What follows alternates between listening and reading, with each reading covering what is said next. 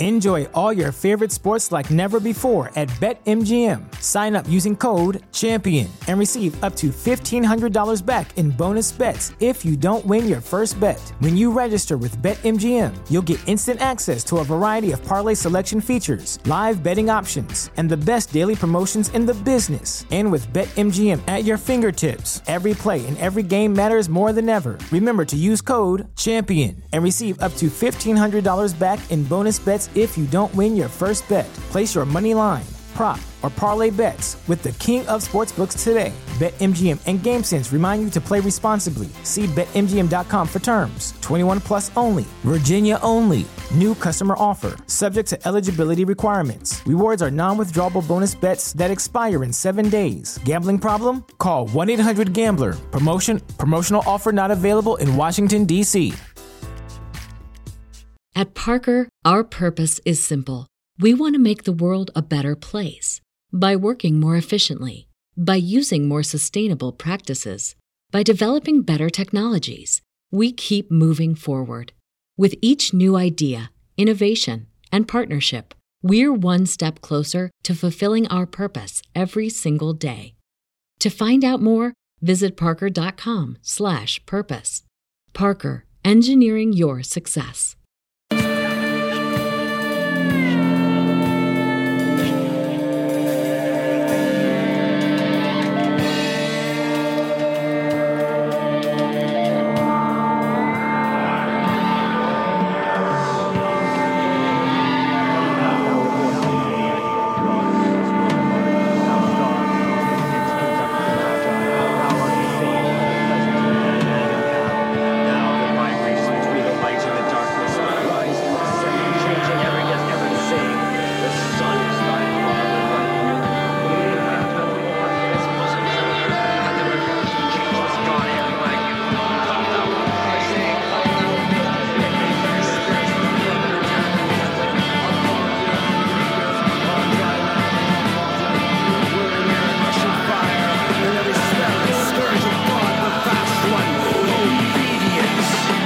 Welcome to Magic Without Fears, Hermetic Podcast.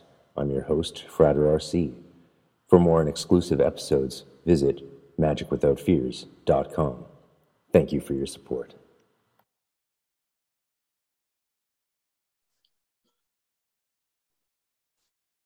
Kajay Maratatu, welcome back, Frater Demna. Kajay Maratatu. It's really great to have you back on Magic Without Fears. The last time you were in rural Ireland while I was up a rural Canadian mountainside, and our connection was less than stellar. So this is awesome for you to let me have what I'm not calling a round two, but a redux. Frater D redux. Yes. Sure, why not? Why not? We chat, put the world to right. And so you're still out in Clare in Ireland. Still in the back end of the world, living in an old farmhouse. It's a wonderful place to be. If you live in the middle of nowhere and have no services or culture to speak of, you make your own, and that means you do weird shit like magic. Yes, it does. Hey, before we talk about magic, have you been to that trad pub in Scariff, near where you live, right? With all the art on the walls, like poetry and art on the walls. I forget what it's called. No, apparently it's an amazing trad pub. I was sussing it out when I was on my way to the Waldorf School there to start a job, right? And I was making sure there was a good trad pub. Of course, I never got there because I went to Inishmore and joined a band, as one does. As one does. Hey, it's Ireland, right? Yeah. Exactly. How could you say no to living on the Aran Islands and getting paid to play music every day in a garden? Well, this is very much a thing. Like life here brings what it brings. I did learn a lot from just being in that rural culture. Like, it was a shock to my system on many levels. And like, they would constantly tease me about not looking like a magician or a musician, and looking like some preppy academic kid from Canada, which I was. So,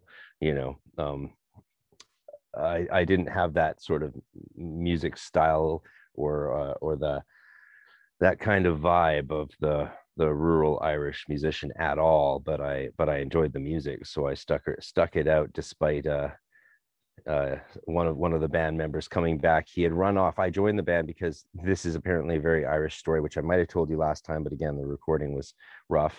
I joined the band because one of the band members had just run off from the band. The concertina player had run off to go live with a woman in a caravan in Cork, and apparently that's extremely Irish behavior. He just fled, left his job, left the band, vanished to a caravan in Cork. Such is the nature of musicians also. You're going to work on something together, and next thing they're gone off to Australia for 5 years or something.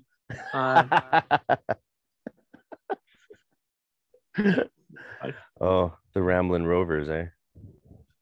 You mad Irish folk. Artistic temperaments are not easy to tame. No. So he came back, and eventually I left Inishmore and went into Galway to have a real life, which was cool. How long were you actually living here?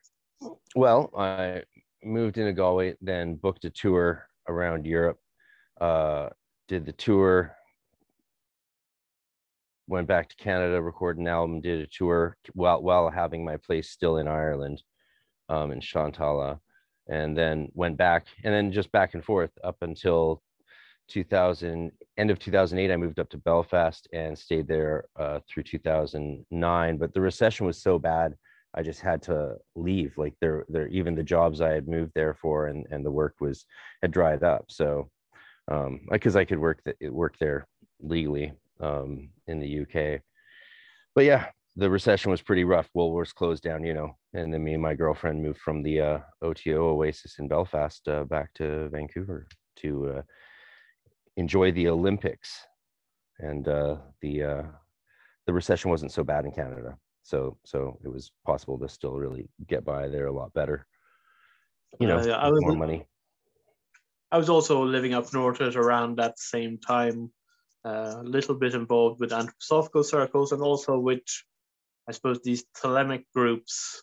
Not quite an OTO, it was something called the Ordo Templi Orientis Foundation, which was sort of an offshoot of OTO or some such weird shit.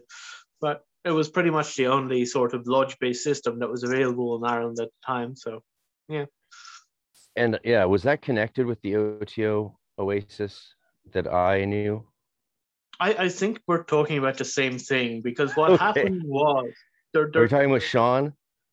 Yeah, there's a whole story behind that. So there was, I think, what is it?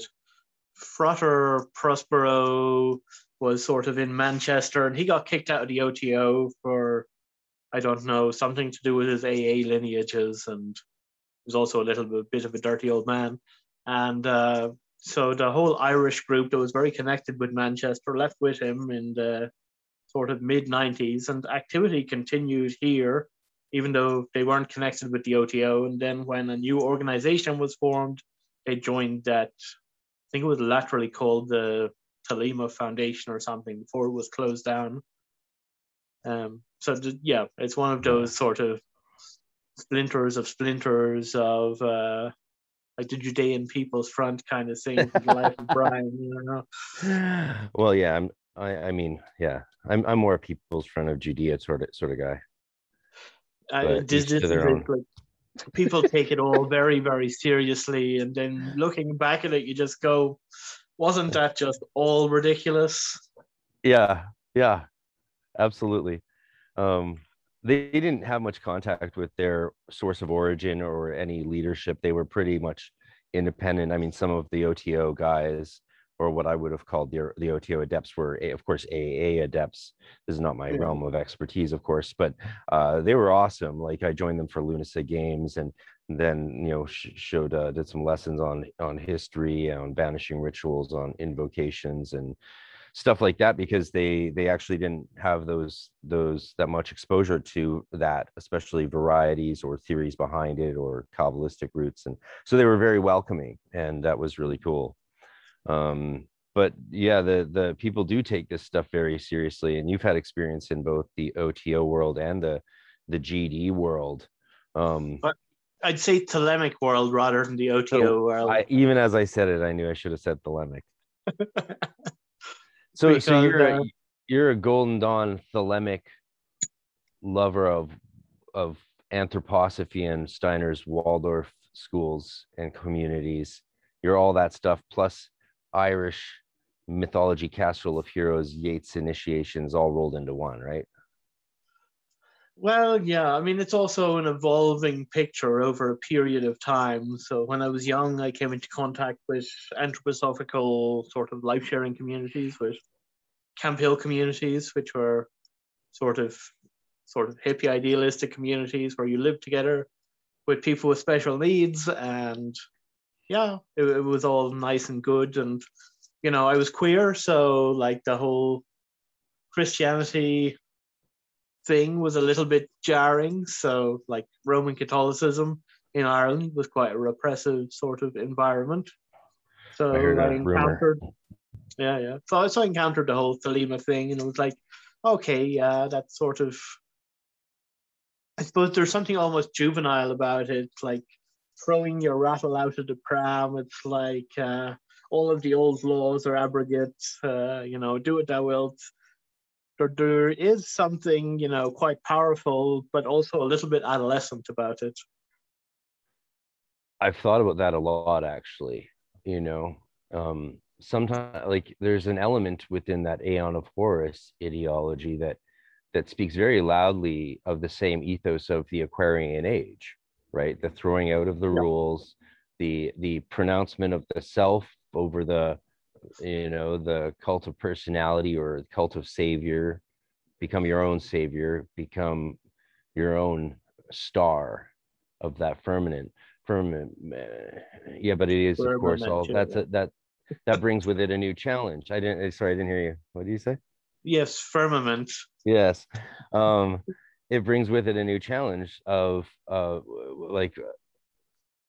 challenging our maturity, right? So that might be an issue in the future, right? As we try to, like, you see all these people sprouting up as gurus and tarot readers and psychics, and that's all well and good.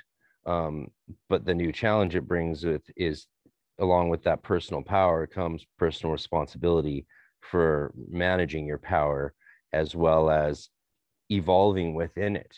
Because when you're in a group, you can evolve within it in a different way than you can on your own as your own leader of your own thing. It's like, okay, so you want to do no Kabbalah and just start initiating yourself using some Thelemic version of Enochian magic. I was talking to my buddy on the Whole Rabbit podcast, and he's working with some guys that are like that, and they're like, oh, your buddy RC will hate this shit. It's like, why would I hate it? It's just not what I would do.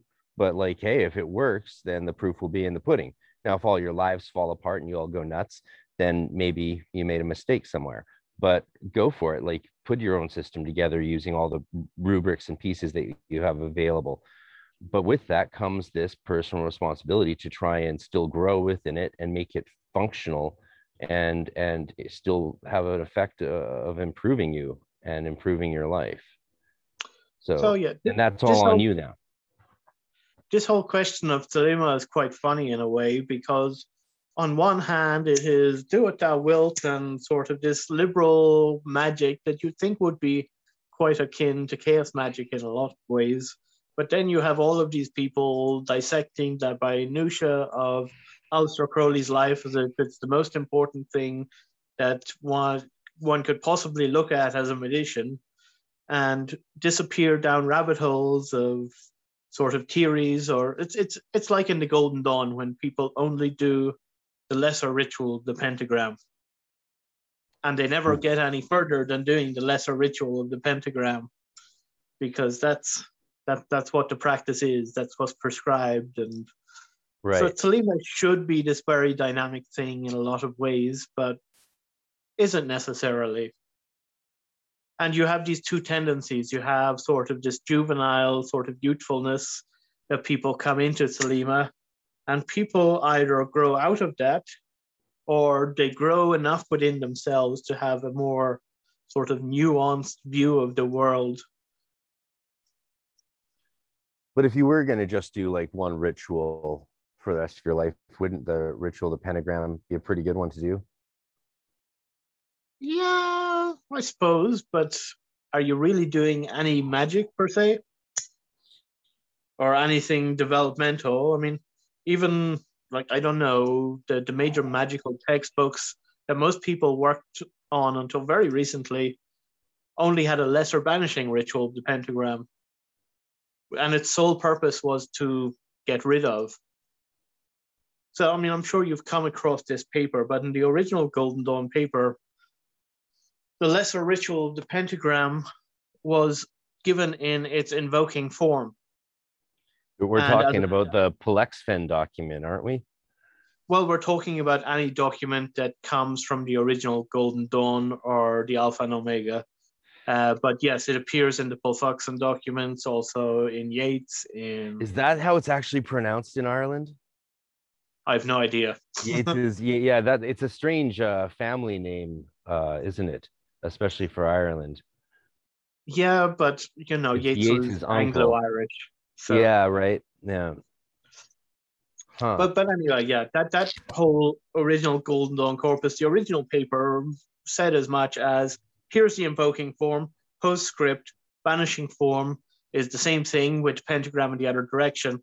And then there's a note at the end. I can't remember, but I don't have it to hand, who wrote that note. It was one of the female initiates of the original Golden Dawn that basically said, you know, the lesser ritual, the pentagram, should be performed in invoking form in the morning and in banishing form in the evening.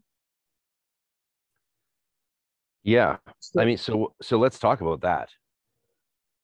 So basically you had an opening up in the morning in the same way that you might open your chakram, for example. So that one is encountering the world by invoking initiatory forces that come towards you. And then the opposite, at the end of your day, you're banishing, you're closing off, you are, because the Golden Dawn is big on control. You choose the experiences that you have. So in the oath of the neophyte, included in that is that you will not come under undue influence of intoxicating substances or of mediums or of all of these kinds of things, which is basically to say, keep control of what you're doing. So Golden Dawn is big on control. So part of this is, okay, I make an active choice to invoke in the morning, and I encounter the world as, I suppose, an extension of my initiatory journey. Yeah. And so that encounter changes as you go through different initiatory journeys as well. Yeah, certainly. Yeah. And look at it the other way. Like banishing as it was encountered in, like, I suppose, ceremonial magic, certainly around the 2000s, but going back certainly as far as Regardie and Aleister Crowley, there was an excessive focus on banishing. And what happens if you only banish? So, well, Farrell says on his blog that you could demagnetize your aura, and I'm not sure what that means.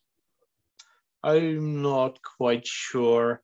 The whole concept of the sphere of sensation is a little bit ethereal, isn't it? But, well, it's a word for an aura. It's another word for an aura. There's a reason Zaleski puts in parentheses aura afterwards, because that's essentially what we're talking about. But when I think of it, I think of Steiner, because Steiner talks a lot about the practical expansion of your aura. He was convinced that you could expand it up to 30 feet at command with practice.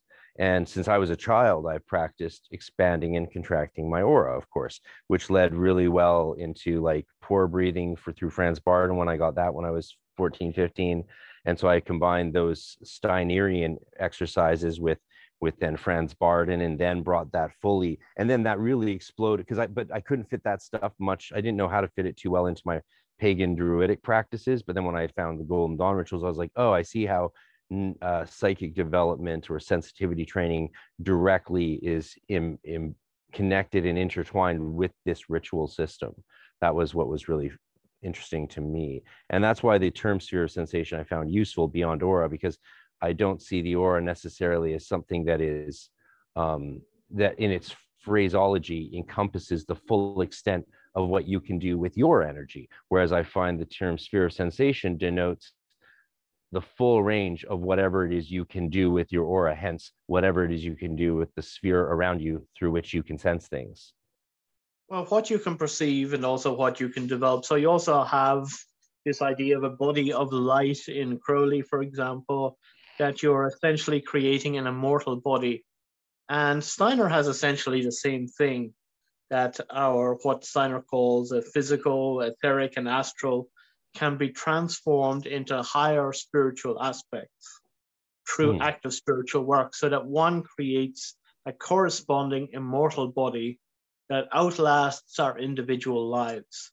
And that is what travels with an initiate or an occultist or an magician, however one wants to describe this individual, so that one is creating an inscrutable or eternal body by doing active work to transform what are innate subtle qualities into developed, actively cultivated qualities.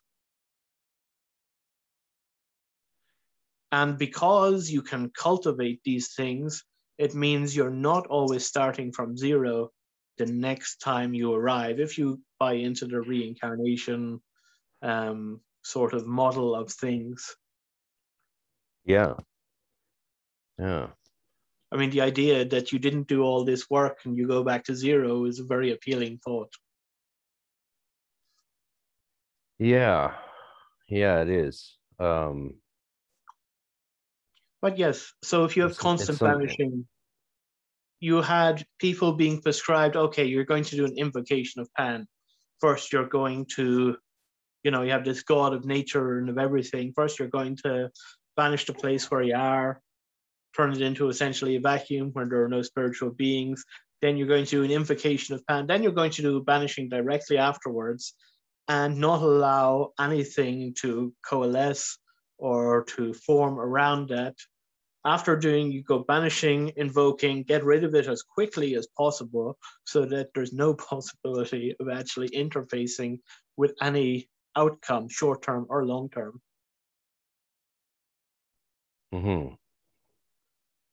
So that's how I look at banishing, because you see it done before things, after things, in between things. Like it's and if you look, where was that in older practice?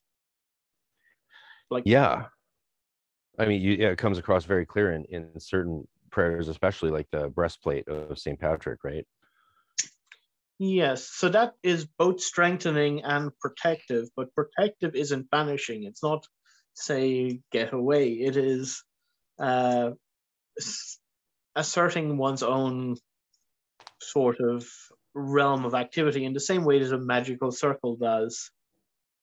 What you do find is purification as a concept.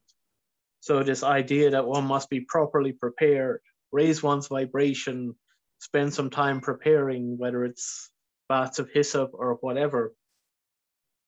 And purification, of course, leads us to think we have to get rid of something. But when this term is used in Judaism, and if we're honest, a lot of the magical legacy, even of the grimoires and so, is Judaic. One is speaking actually about essentially raising one's vibration, for want of a better term, or coming closer to God.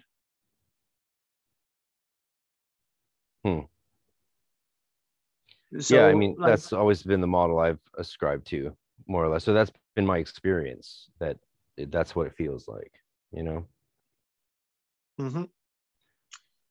So like this overemphasis on banishing is something that I think ruined an entire generation of magicians, because they never got to experience anything tangible because they got rid of it as soon as they'd invoked it. Yeah, I definitely noticed that in my experience. There was yeah, maybe it's over, it was over caution perhaps, or maybe it was, from some it was disbelief that more could happen. But I really do wish that, like, in our order and in our temples, there had been more emphasis on, we were very focused on the theurgic and the theosis of the self and divinization. There was very little focus on manifesting and making your life better with magic. None of that sort of thaumaturgical, how can you improve your life, how can you improve your environment, how can you help people out, you know, maybe some light elemental work, but it wasn't a serious focus. And it probably did lead a lot of people that left or that finished their training and then just gave up on magic, because they never got a chance to see what you could do fully with it at the higher levels. And I've thought a lot about whether or not that was a good or bad thing.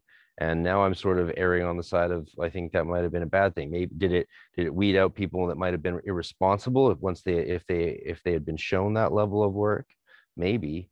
But also it's a way to disinterest someone if you have them spend years and years doing training but never do anything, shall we say, that's fucking cool. Yeah. And there's so much cool stuff to do, it's almost a shame not to explore it. In my little group right now, we're going through a purist approach to the Heptarchia, and we're having so much fun. It should be fucking criminal. Like, you know, it's so much fun. And to hold back that kind of work from people, I think is a shame and doesn't benefit our tradition. And you're hinting at that when you talk about people not moving beyond the LBRP, right? Essentially, yeah. I mean, so from sort of these early Thelemic orders, there was a form of a Thelemic order that morphed out of that, the Ord Tuil Erenach, or the Irish Order of Thelema. Now, the Irish Order of Thelema was Thelema with shamrocks, for want of a better term. I love it. Sign me up. So you had did you replace Horus with an Irish god? Quintessentially, yes. Yeah? Who? Because the Trinitarian in Thelema of Nuit, Hadid, Rahor, Cuit are archetypes. You could also call them very easily by other names. Like you have Danu as a star goddess, or Boand as a star goddess. You have, I don't know, as Hadith, you can have somebody like Adrua, the Dagda Mor. Yeah. Is force and fire. With, I don't know, Rahor Kuit, you have this image of the eternal child, this radiance, this, I mean, Lu is a very obvious example of that kind of direction. Yeah. But this organization was special for a number of reasons. So at the earlier work as an OTOF began a reformation of initiations to come under an Irish cosmological system, which took as its model the 5 provinces. And those 5 provinces have particular attributes in the Irish tradition. So there is knowledge in the west, battle in the north, prosperity in the east, music or harmony in the south, and sovereignty at the center. And within the Irish magical tradition, you have a number of things that overlay that very nicely. So, for example, the Ogham is 5 times 5, including Forfeda, the special Ogham. Yeah. Ogham, I should explain, is an indigenous form of writing in Ireland that have the names of trees, each of the letters, but is used in a very similar way to Kabbalah. So you have bird Oghams and tree Oghams and word Oghams. So it's more like a system of correspondence as much as it is an outer alphabet. Yeah. And the main remnants of that we have mainly carved onto rocks, especially along the natural lines of rocks, right? What remains of it, and also in the mythology, there are references to it being carved on wood for magical purposes. Yeah, it's fascinating. I've been enjoying the last while this amazing book by a woman from Washington on Ogham, and it's quite remarkable, actually. I'll have to get, well, yeah, I think I'll have to find you the title, but it especially for, are there many books that are good that have come out of Ireland on Ogham that you recommend? There are a couple of books that I recommend, particularly if one's doing this more hermetic work with this system of correspondence, with directionality as part of the work. There is a book by a man by the name of John Paul Patton, who wrote it as his adept exempt thesis in the AA. And it is basically a book of correspondence of the Ogham, everything from pentacles to correspondences to music, to directional correspondences, to the development of Ogham tablets in the same way that you would have Enochian tablets. No way. Is that available? I think it's still sold on Lulu if you look for the Poets Ogham, OGAM, rather than with a H. Yeah. But I will anyway send the link for that. Poets Ogham. Poets Ogham. And it's a wonderful book in that it doesn't pretend to live in the past or be like the perfect historical reenactment, but to look at historical sources and gather all that information and then go, okay, what can we do with this now?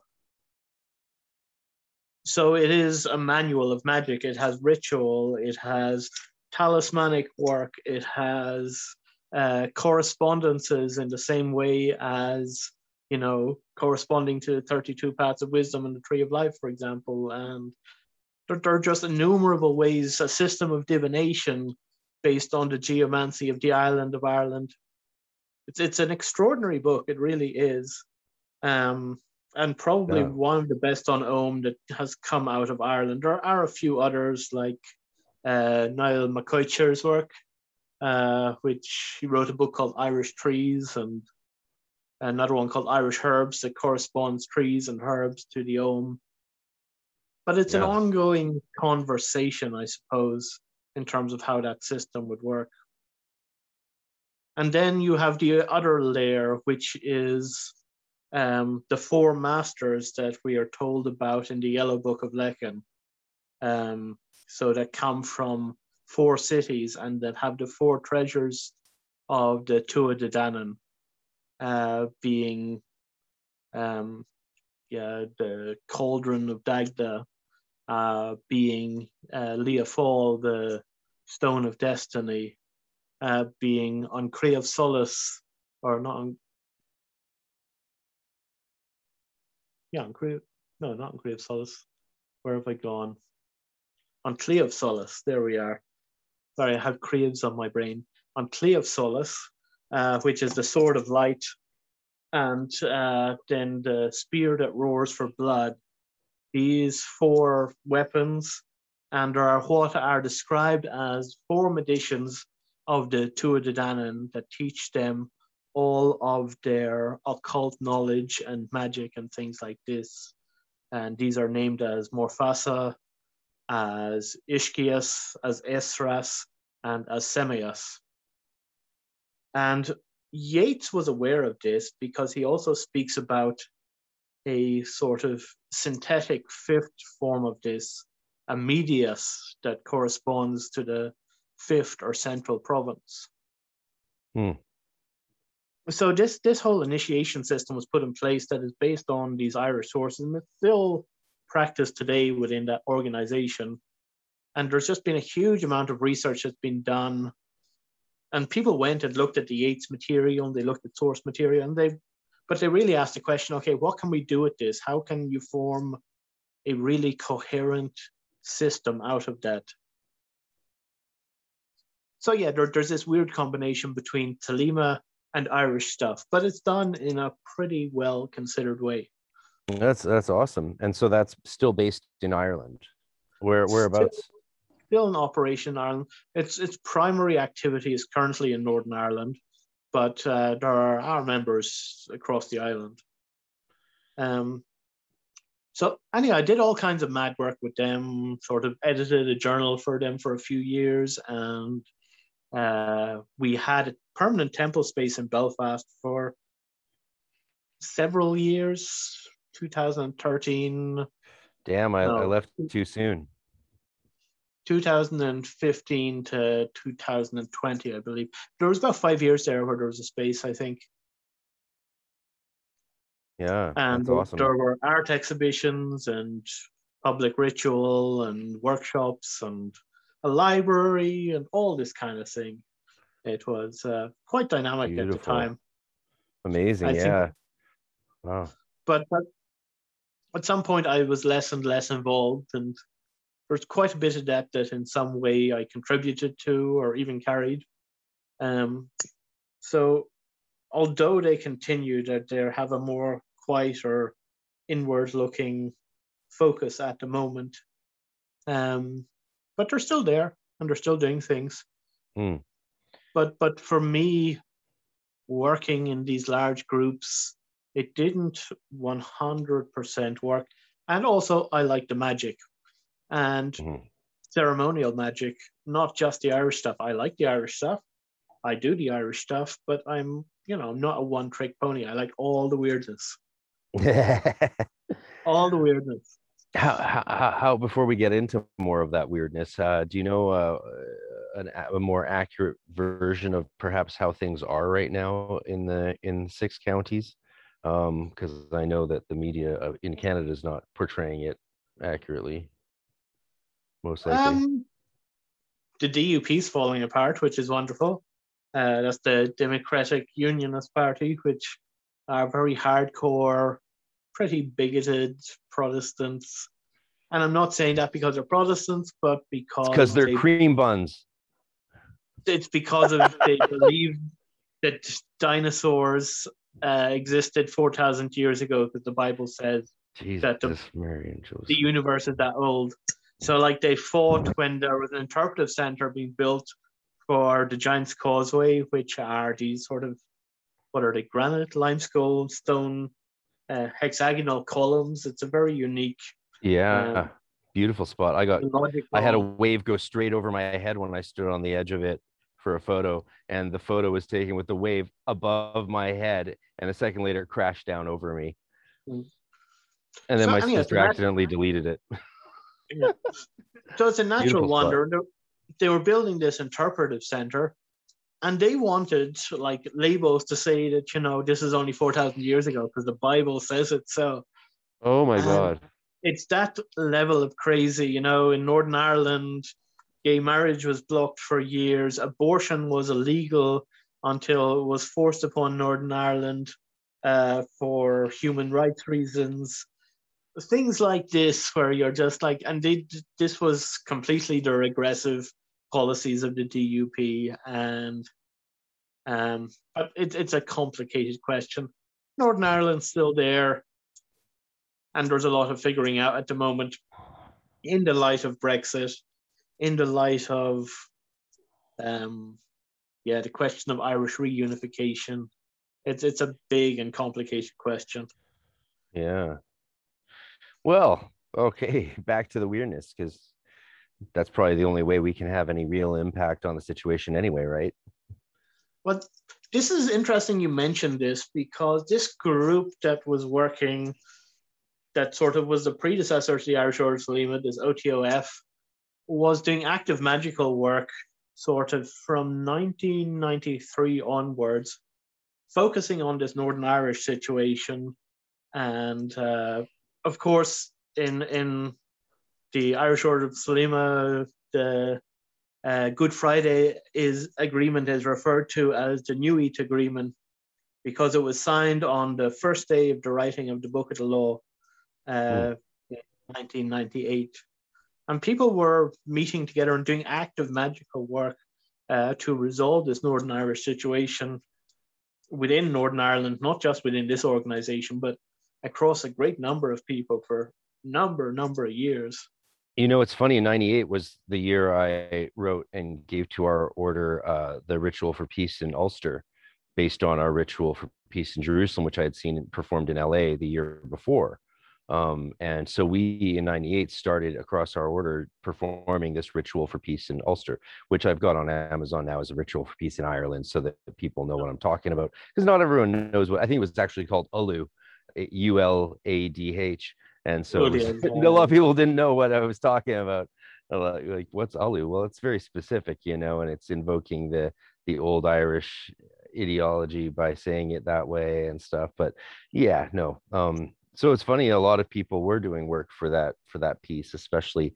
I was with a frater from Ireland in LA, and we stepped out of Greatly Honored Soror RD's apartment one morning in 1998, and he looked down on the floor of the apartment building and saw a headline about OMA, and we were all there, me and a bunch of adepts, and then me and some other outer order members, because I was in practice at the time, and yeah, and he just like had a fainting spell, right? Because boom, right there it is, the bomb, and set a lot of stuff in motion.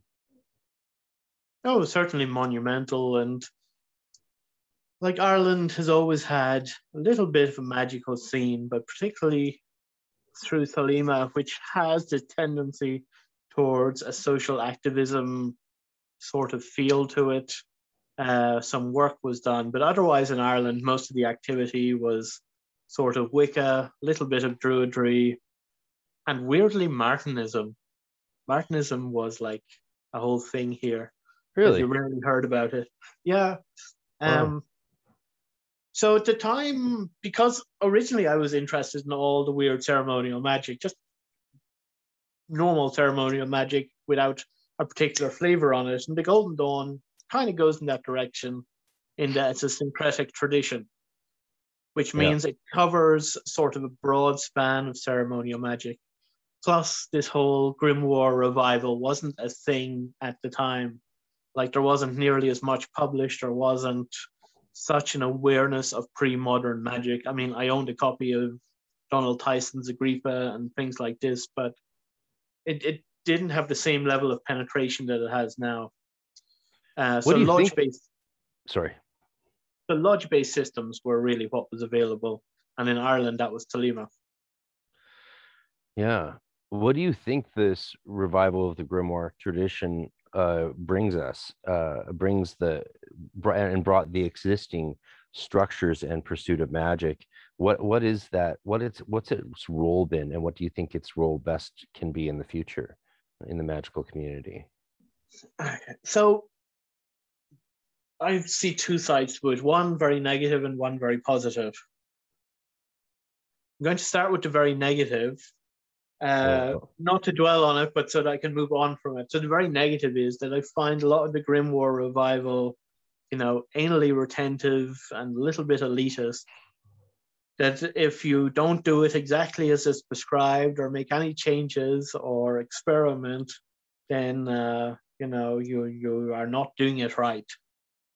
And this idea that there's a right way and a wrong way, and so there is sort of an exclusivity to it, and it's very difficult to penetrate because there's a lot of gatekeeping that goes on, and it's like, even if you're a new person coming into that and you've maybe read the wrong source or whatever else and say the wrong thing, and everybody jumps upon you, and it becomes a rather unpleasant and unhealthy community in some places. Not only, but like, one will meet that along the way, and I think it probably puts a lot of people off. Do you think that's partly because purist or dogmatic approaches, rule following, aren't usually ever as accurate in following their own rules as they claim, and so that sort of lack of consistency rubs people the wrong way? Oh, it's a kind of cognitive dissonance mixed with a purity spiral. Like, most people that consider themselves authorities on the ultimate right way to do things experiment. They just pontificate on the right way to do things while experimenting. Right, exactly. Yeah, so that So doesn't do us many favors for inspiring new people to undertake a massive amount of work required to find even a basic foothold in these yeah. practices. And then the other side of it is, okay, understanding what that tradition is, what it brings, and then how do you go forward with that?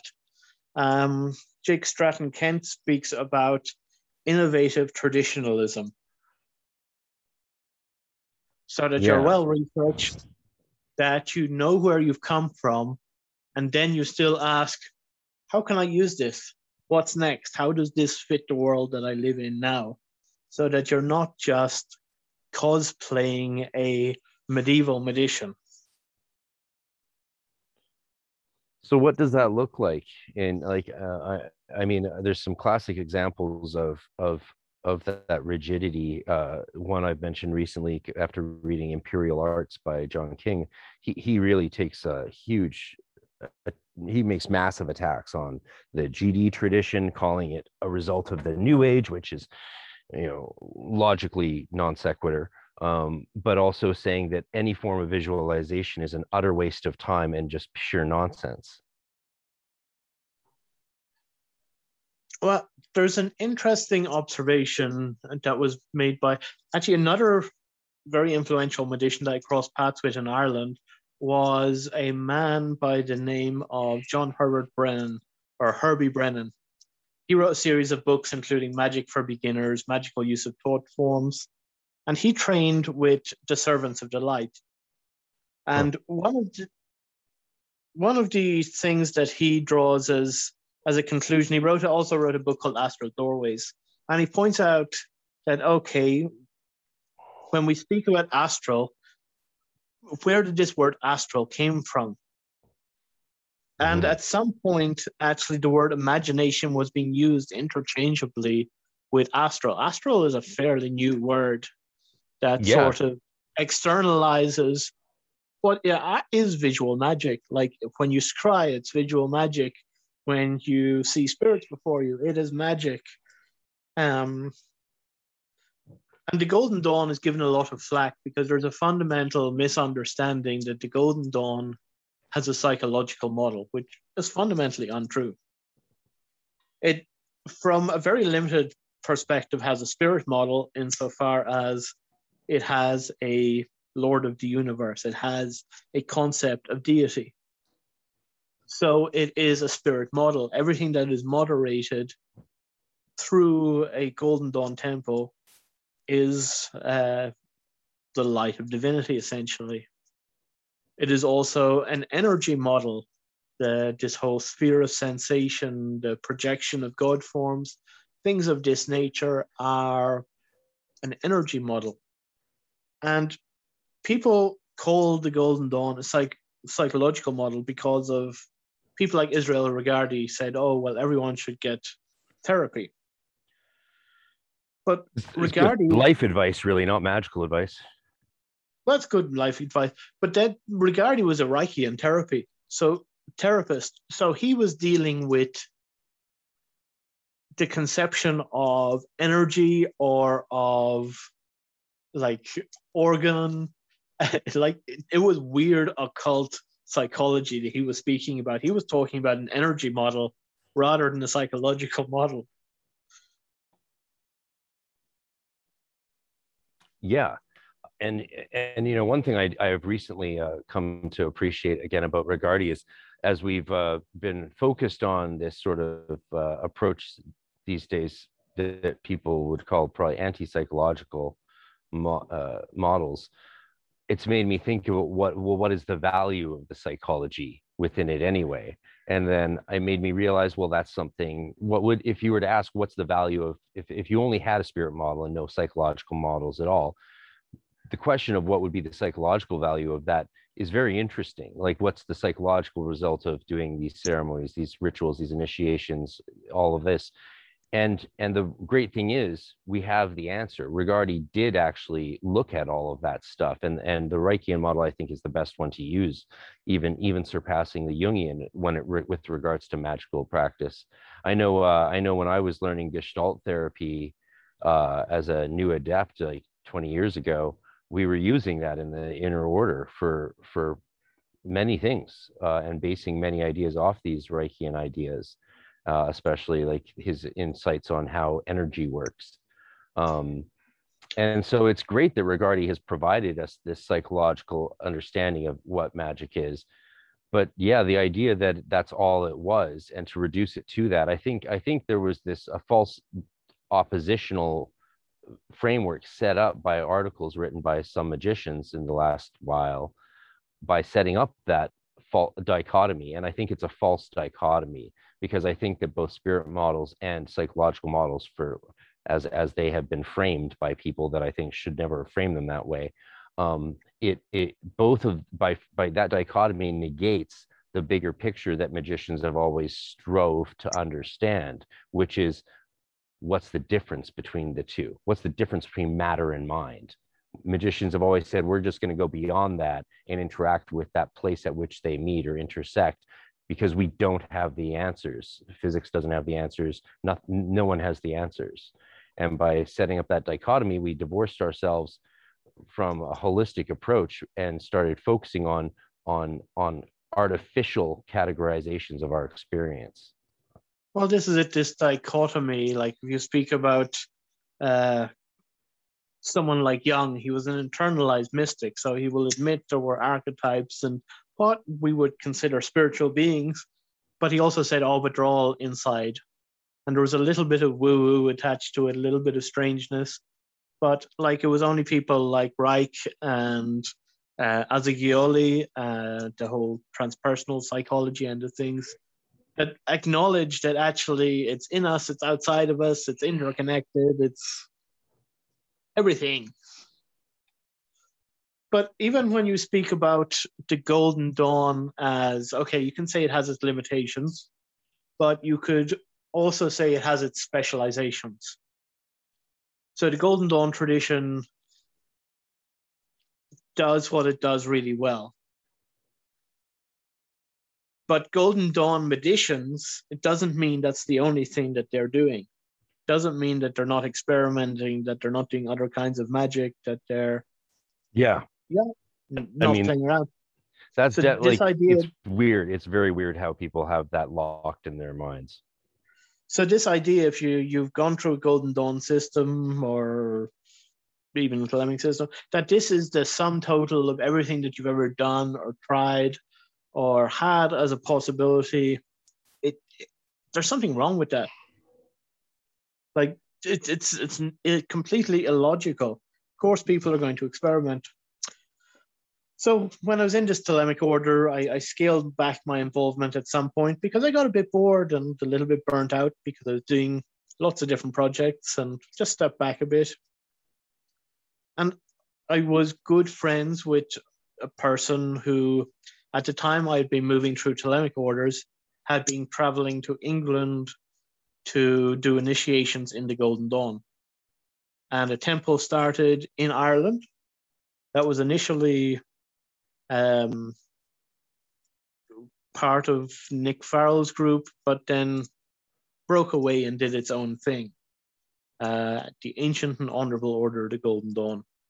And yeah, they were quite, I suppose, historically conscious, and sort of went back to source material and documents and things like this, and did it quite well.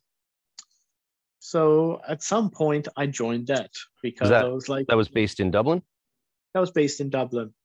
And that ran for about 10 years, that whole thing. And it ran very well, had a very substantial membership. Now, in the end, a couple of years ago, it chose to close its doors because, well, the adepts were carrying quite a lot, but also because it had sort of run its course in a lot of ways, and it had reached a point where they could either let it go to the point where it started to diminish, or they could end on a high note. And they chose to end on a high note and go, look, field has gone as far as it can go, so we're going to dissolve, and if people want to pick up that work, then they can pick up that work, and that's not a problem. But it just won't be under this umbrella because this is the thing that was created. And I think it was actually quite a positive thing. So there are a number of Golden Dawn initiates still on the island, several adepts as well, and several people, including myself, have become, I suppose, affiliated with other orders and slowly begin to build up work again here. So it's coming back in a new form with new people in Ireland. Not only with new people, also with people who have gone through a Golden Dawn order and have sort of experienced that. And yeah. How many magicians would you say in the 10 years of the Dublin Temple went through the system there to some extent and were trained? I would find that very hard to quantify. Yeah. I mean, I'm sure that you've seen in every Golden Dawn order there's huge congestion in the lower grades. And congestion in the lower grades. No, we had a congestion in the higher grades in our order. We had a congestion around Philosopher's Portal. Okay. And that was because of stringent requirements for 5-6.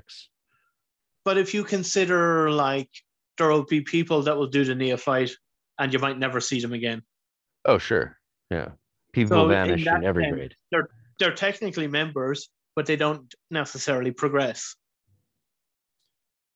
Yeah. I mean, when I think about, I'm just like throwing my mind back a bit to our temple and to think about the people. I'd say most of if our people dropped out, it was usually more in Theoricus than Neophyte. I mean, there's probably an attrition in Neophyte of like 1 out of 10 people left without going to Zelator, then maybe another 1 out of 10 or 5 left in Zelator. And then Theoricus, we would lose maybe 2 out of 10, 3 out of 10, 4 out of 10. And then once you were in Practicus, it was pretty obvious you were serious, and then you'd get through the other grades. That was how it was at our temple over, 10 years. Well, my point was that it's very hard to quantify how many people passed through. I certainly didn't keep rolls or numbers, but there was a very, very strong core of people that you could have, an equinox ritual where you could barely circumambulate without making a full circle around the room. It's just continuous Ouroboros. But it was successful insofar as it successfully made a number of adepts. And when I look at those adepts, what they were able to convey, what they understood, what they practiced, also what they went on to practice. So, for example, one adept that went through that system became, quite a proficient astrologer specializing in classical astrology. Awesome. So when you see things like that coming out of it, I think that is more the point than numbers. I mean, numbers is for sure silly game to make. But if you're consistently making adepts that also then don't drop out when they get their acolytes and really keep with the work and keep supporting it, then I think it did its work. Yeah. I've been the last few months drawing from Frater Yekida's Enochian Magic in Practice, and that's an excellent contribution to Enochian Magic, that book. Very, very much so. Yekida is a very, I suppose, consequent person in his thinking. He doesn't speculate a lot, and when he does, he very clearly identifies when it is speculation, and it allows you to live with the inherited tradition, take into account what you're also inheriting from the person, but being able to really differentiate, because this can also be a problem in magic, that you have almost these cults of personality that a person teaches their opinion on what something is, like say the Golden Dawn tradition, and you can throw this out and this out and this out, and you don't need to know this. And after a while, you're not practicing a Golden Dawn tradition, you're practicing somebody's interpretation or version of the Golden Dawn tradition. So this is something that was very good about the Golden Dawn in Ireland, that it really said this is a historical inheritance, this is innovative, this is something that we do because it works administratively, but you could see what is what, and you could be very consequent in your own thinking as a result. No. Yeah, I also liked how Yehida's Enochian practice, he doesn't worry too much whether he's taking a Enochian approach or a de-purist approach. He just says, this is some stuff I've done. This is how I think this should be done. He is clear when he delineates alternative methods or shows a traditional idea versus his current idea, or what someone else has done, what people say you should do, and what he did. And that's very important, I think, for occultists, especially in our practice, to represent, so that we don't become gatekeepers of our own personality cult. This is where I learned this is where I learned that, this is what I think, what do you think, look at the sources I'm drawing from, and then you can augment that with personal experience and anecdotes and diary entries, I guess. Well, yeah, very much so. And this is something that struck me, that people have changed how it is that they prove that they know stuff. Now it's almost like ideas have to be disembodied or to come from them to have value. But I was listening recently to an interview with Eric Perdue with Alexander Eidt on the Glitch Bottle. Excellent interview. So excited about the new translation of Agrippa.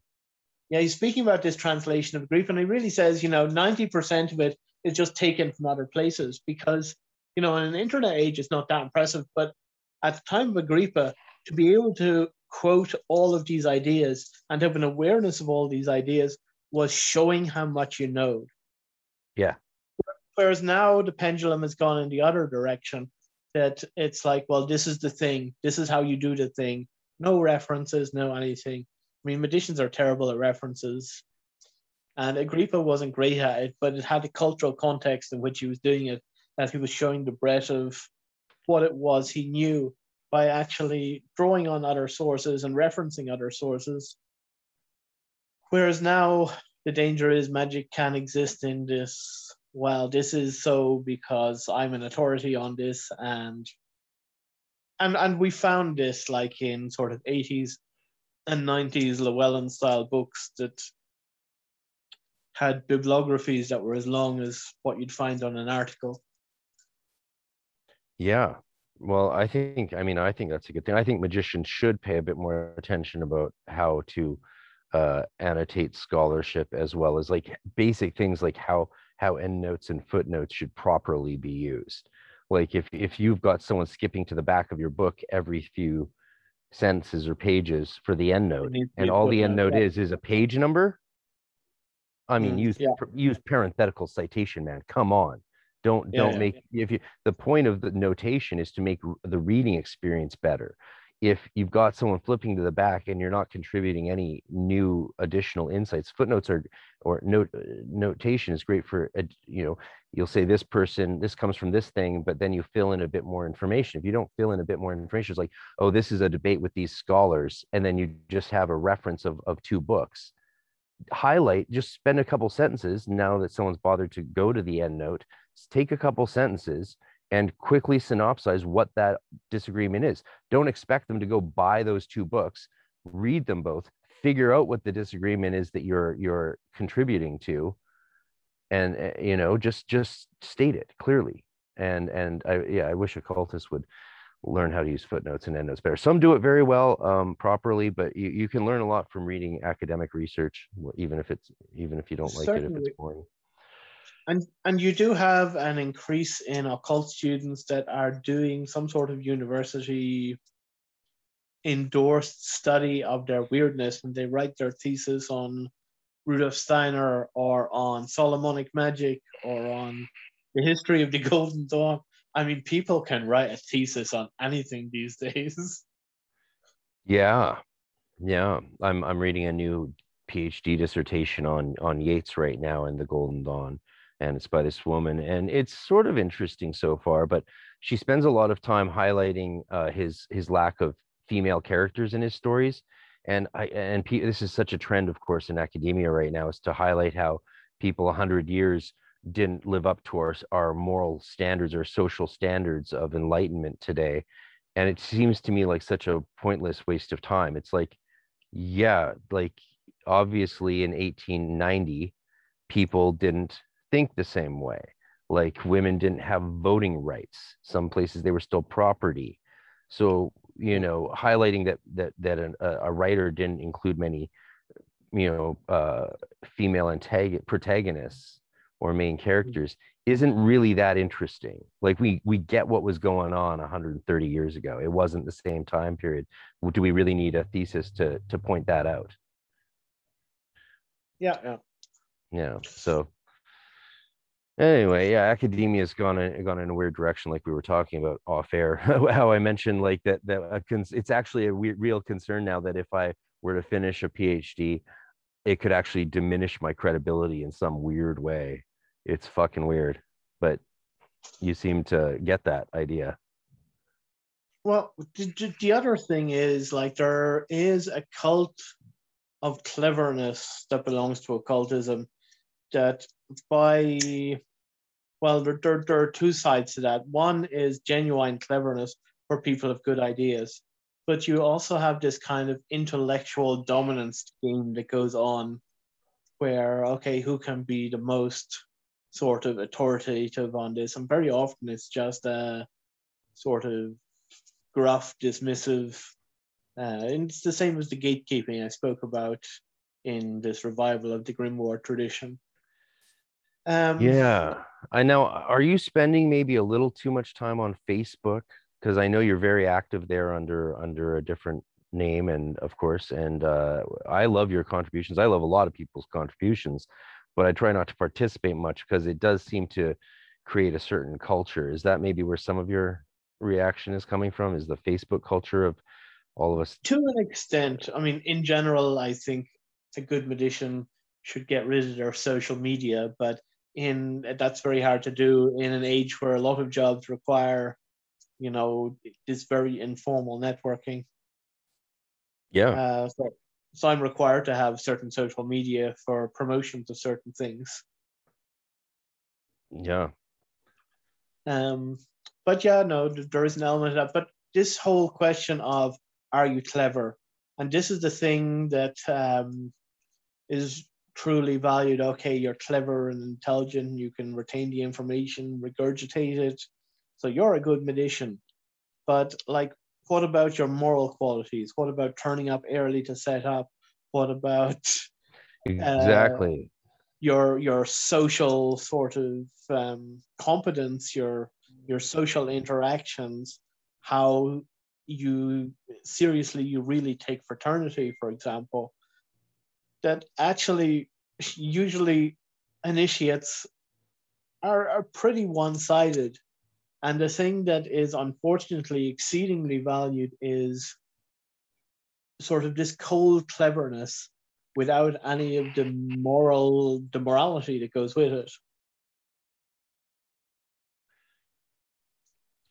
So yeah, that was definitely some of the main people that didn't get through our old temple and the grade system, was people who were more interested in being better than their classmates, or were more interested in constantly finding new information or trying to get a full understanding of a particular exercise or lesson they were taught in class before they practice it, because they want to know it as well, if not better, than the teacher. And as a result, they tended to just not do the work. Like you said, they might not show up and really participate. They often had social problems, and it usually came down to this kind of cleverness over labor. Cleverness over labor, cleverness over social skills, cleverness over emotional intelligence. But we know from Eth Chaim, from the Tree of Life, that actually, cleverness is only one little corner. You have compassionate relation, you have power, you have devotion, you have, I suppose, strength or steadfastness. Like there are so many things that the ideal initiate should cultivate, but very often they cultivate only the intellectual aspect of what is supposed to be a developmental path. So you should come out of the other end as a better person, I think. Yeah, of course.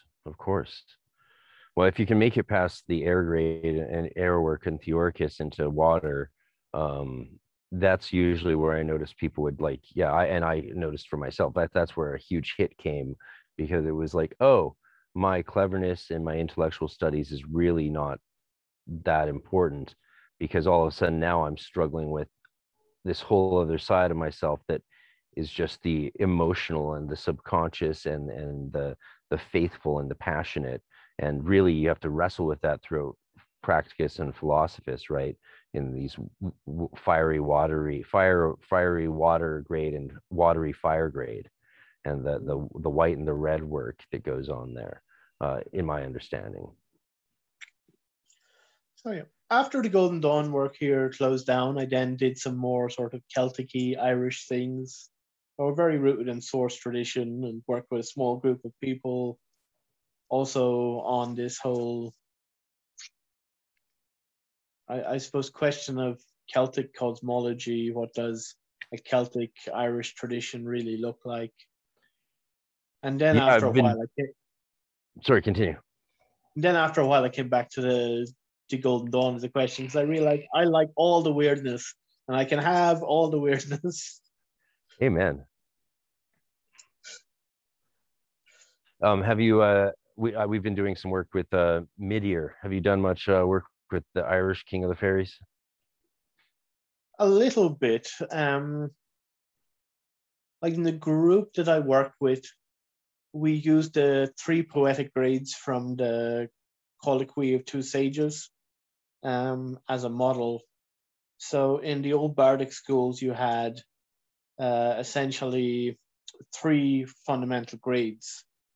The early poets, the Fili, got a bronze branch, and they were involved in just learning, rote learning. It was the stories and the Ogham and things like this. And not just learning, also practicing. And then it was the, let me see, Fili, Anrut, and the Anrut was brought in a visionary aspect to that and began exploring also this more visionary side of poetic and mystical work. And then, of course, there was mastership at the end of that process. So I've been working on developing a little bit of a curriculum for that and how that integrates with cosmology. And yeah, I mean, I like the weird Irish stuff. Yeah, me too. For some of my listeners, I know will be interested in pronunciation. I've addressed this here and there, but one of the things that's interesting to people is how Irish words are pronounced. Like a lot of people, of course, will probably be surprised that you said Tuatha De Danann and not Tuatha. Of course, Irish phonology is quite different, and it's muddled by the fact that there's some distinct dialects. So Midir, for example, is spelled M-I-D-I-R, but in modern Irish, it would be spelled with an H next to the D to represent the dot over the D, or the shevu, which is a diacritic that softens the consonant. So adding an H there, replaces that. And you'll hear that whole word pronounced differently. So my Irish teacher, from Donegal, he would often, because of the northern dialect and it's harder, he would say midzir. And you could probably in the south find places where they just skip the hard consonant altogether and say mir. Mm-hmm. Yeah, But I I'm mean, sure my people would be curious to hear about some of your thoughts on pronunciation there, like as an example. okay, there are a couple of different things here. First is in the evolution of languages, the older Irish that we still have written forms of in the annals and things like this, it was spelled much closer to how it's spoken. And Mhm.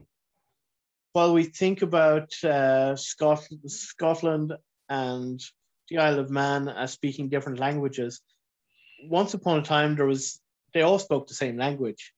They all spoke what we might call Middle Irish now. And on the Isle of Man, it's interesting because when they reformed their language, it's spelt phonetically, so you can read it as it sounds. Really, Manx is spelled phonetically? I didn't know that. Manx is spelled phonetically, and some of the spellings are really weird because it uses the Latin alphabet. So you'll have your V's and your like things you would never Oh have in wow. Irish. Yeah, wow. I didn't know that. Yeah, Manx is the least understood of, or at least well known of the three Gaelic languages, of course, being just that tiny little island between Scotland and Ireland, where Gimli the dwarf comes from.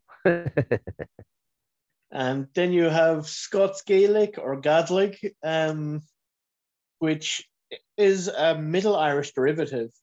And the Irish that's spoken in Ireland is so different and the spellings are so difficult because it became a cultivated language. There was what was referred to as scholars Irish, where basically they cultivated in the same way that you have in Germany, High German or Hochdeutsch. Hochdeutsch, yeah. That they tried to do an Irish version of this essentially, and it changed the language fundamentally. So rather than Irish sort of changing fundamentally in Scotland or on Man, actually it changed very fundamentally in Ireland.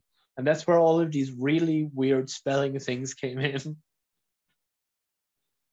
Yeah, yeah, And with that, all of the these spelling really weird reforms. pronunciations. So the rule with Irish is you try to read it and you're wrong. Whatever you said, it's probably wrong. Whatever you think it looks like, it's probably wrong. Yes, yes, that was something that But, baffled me when I, as a 7-year-old, trying to learn it. but the other question is, if you're using it in an occult context, is it important that it's right in a phonetic, perfectly pronounced sense, or is it important that it's useful and that it works?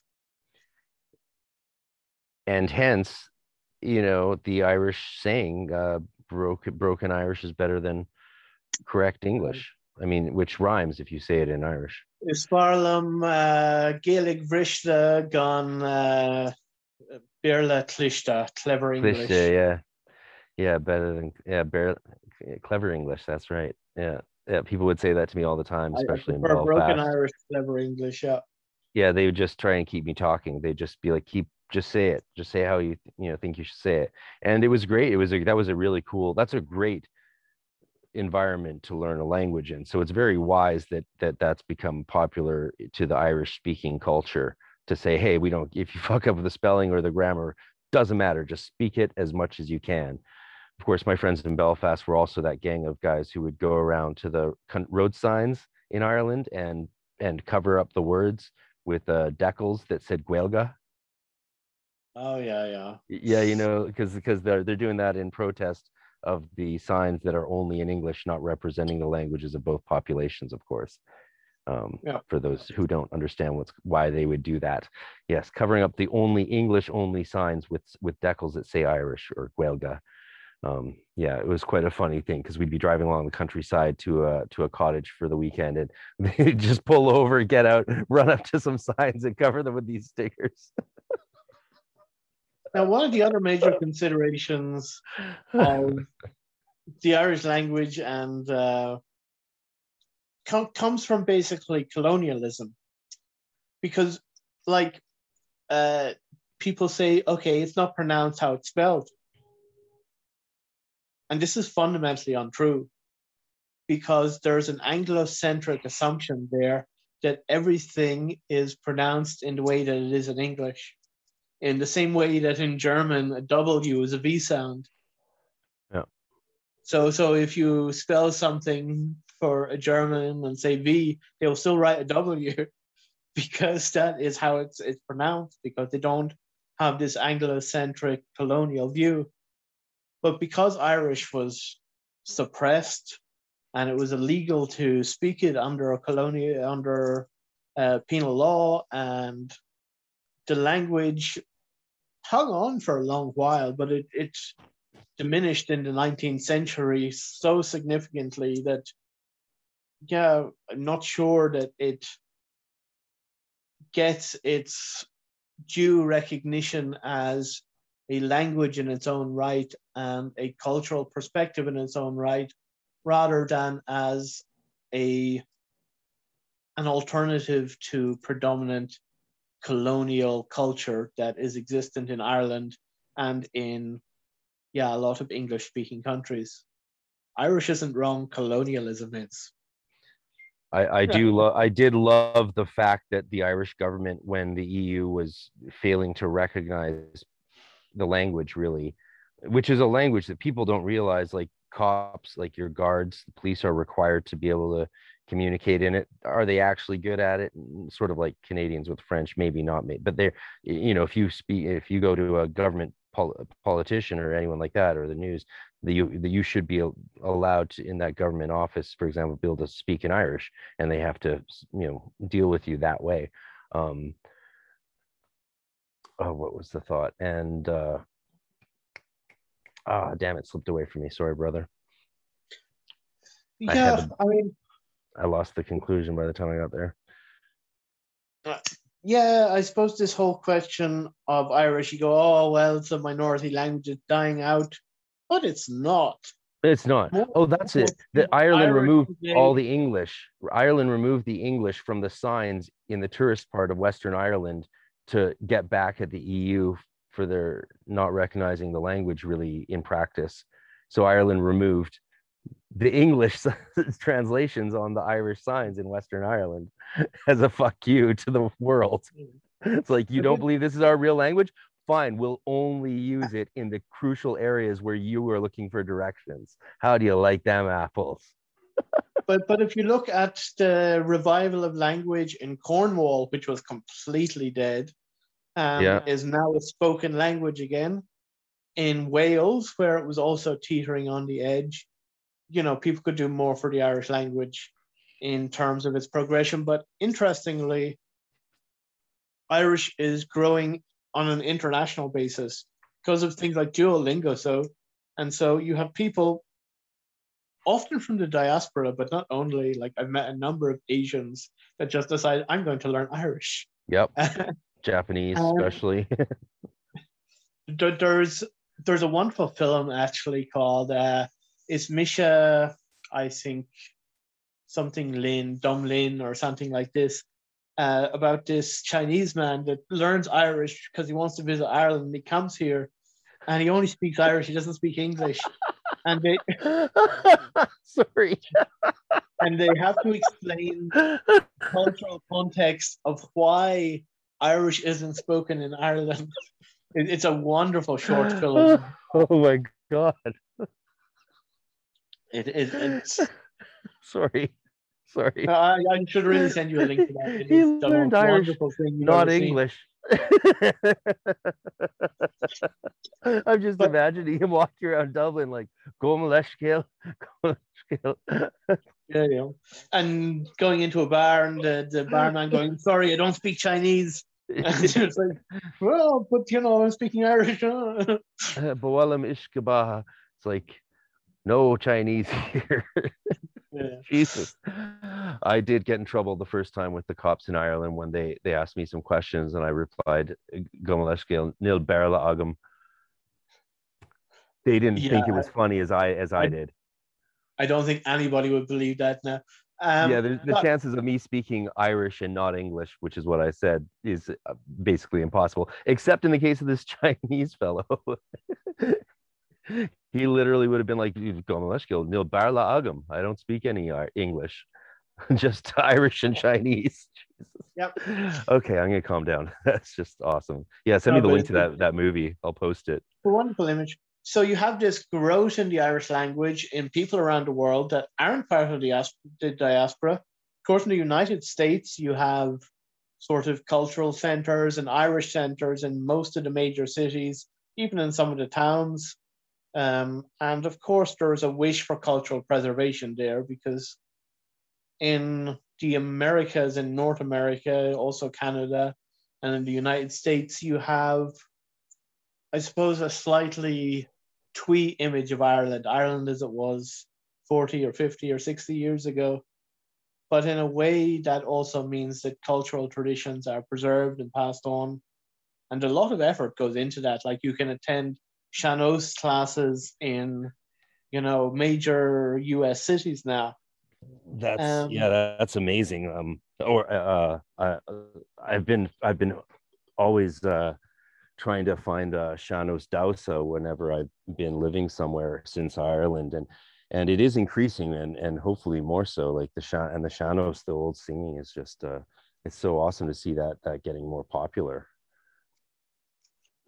And then you come to who's learning it? It's young people. There's a huge growth in Irish language schools in Ireland because they're well-run schools. So you have an entire generation of young people being sent to these schools because they're good schools, but they're also schools that work exclusively through the Irish language. Yeah. And finally, you have massive urban growth in Ireland. So, for example, in Belfast, there is an estimated Irish-speaking population of 40,000. That's crazy. I mean, if you consider that there's 500,000 or so in Belfast. Yeah. That's pretty damn good. Yeah, I don't think that many people were speaking when I was there 13 years ago. Well, I think it depends where you are and in what company. Well, I lived at Broadway in the Falls next to the Culture Land. Yeah. I live further up in Andytown, but as soon as you meet, because it's an act of resistance, the Irish language also.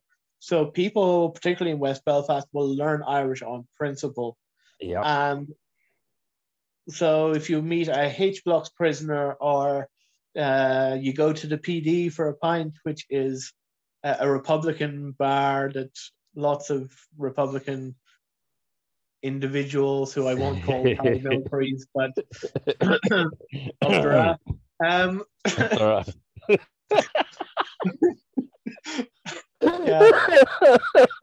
So places like that, you would just constantly hear Irish being spoken.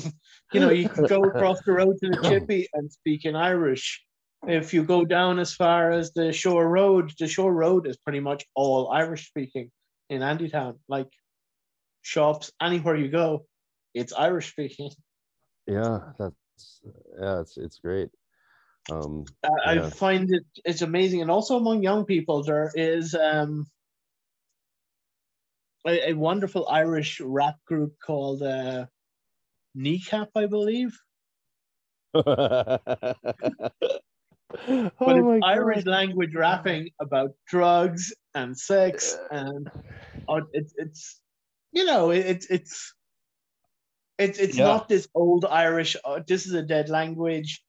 Tommy, Golgady, and Shopper. No, people talking about drugs and getting the shift, and who they hooked up with last night, and that they're dying of a hangover, and proper usable Irish.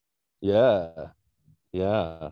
There was an Irish rapper on the Falls in 2008 and 2009 when I was there, and I think he was one of the first.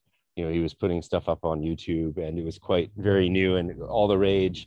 And it's cool that there's now an Irish hip hop scene and a band called Kneecap. I have to check that out. That's awesome. I used to watch, of course, Ross Naroon all the time when I was young. The Irish language soap opera it's so much fun. My God, damn. Yeah, it's great that the language is still expanding, and it is such a resistance movement as well. Is there Are there any places in Ireland that like as far as the landscape and the natural environment that for you were your favorite magical spots to connect with? Because everyone knows the classic ones, but they might not know some of the ones that locals such as yourself and veterans in the magical scene would perhaps suggest.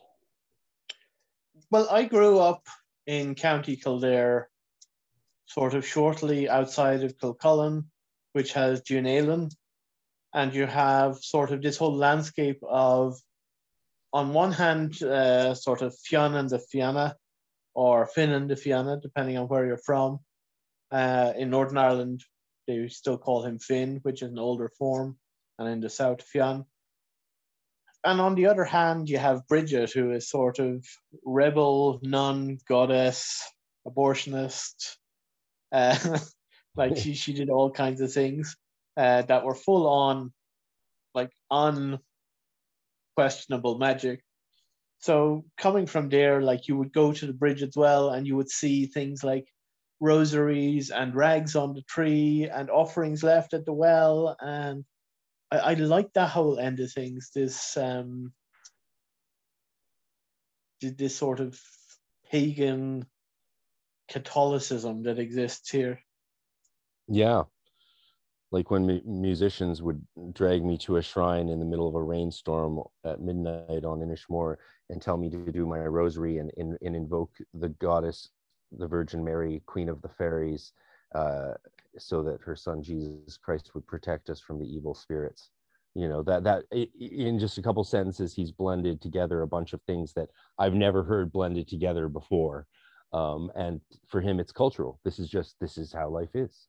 You know, Catholicism in Ireland is this weird mix of mythology, sort of pishoga, which are Irish folk customs that have magical intentions, folklore, and sort of this very, very pagan Catholicism that you don't find in all Catholic countries.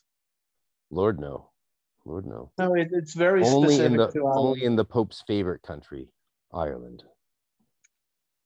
But what I'm learning as I go on, because there's this whole movement, we're pagans, we love the earth. And you have people driving then, from one end of the country to the other to go to a sacred site or to hold a festival or to commune with nature. And I'm just at the point in my life where I'm like, wherever you are, that's the place, Everywhere has a Genii Loci. Yes. Yeah. Everywhere has the fairies. You don't have to, and this is it, people used to live much more locally and much more sustainably and everything else. Like, this is, I tried the whole pagan thing at one point, but I was mainly into magic, and pagans didn't seem very pagan to me because they lived in suburbs in Dublin and, lived less than sustainable lives and, had 2 cars and didn't use public transport. And you're like, well, what's particularly pagan about you now? Like, where's your earth love? I don't see it. You just have like weird occult traditions. You're an occultist. You're not really like into the country. Like, this is pagan is those of the country, the bumpkins, the paganos of the earth. You're not really of the earth if you're just living a normal life. Look at things like Wicca and like the materialistic culture in modern sort of witch culture, where it's like, okay, big bag full of strip mine crystals and all this kind of thing. And I'm not saying that early on it didn't have some of those qualities, but like paganism very much sits in this predominant paradigm. So like for me, it's a question of just do your own thing. Look, don't interface with what the popular site is or where you should really be going, and just look around yourself. And if you can't find it within 5 kilometers of yourself, if you can't walk there and walk back, it's probably not as important as you think it is. I really like that this mentality you're talking about, which is of just accepting the divinity sort of the land that you happen to occupy. I mean, of course, I was raised with the ideals of biodynamic farming and all of this as well, but but there is so much to that. It's like you don't need to go to the Cliffs of Moher to discover the fairies and the Irish gods.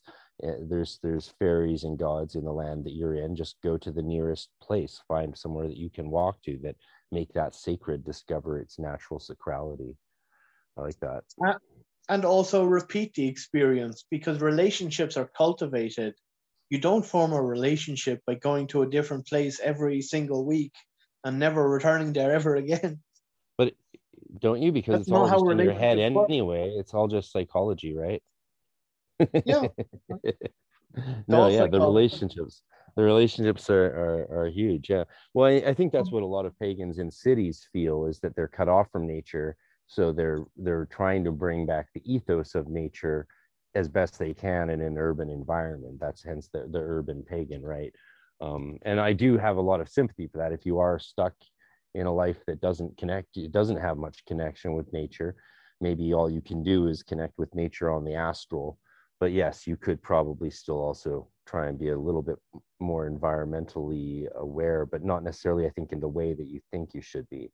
I'm not sure what that means, but it's an idea. But you know what? It varies a wee bit. I mean, everybody carries their thing in their own way.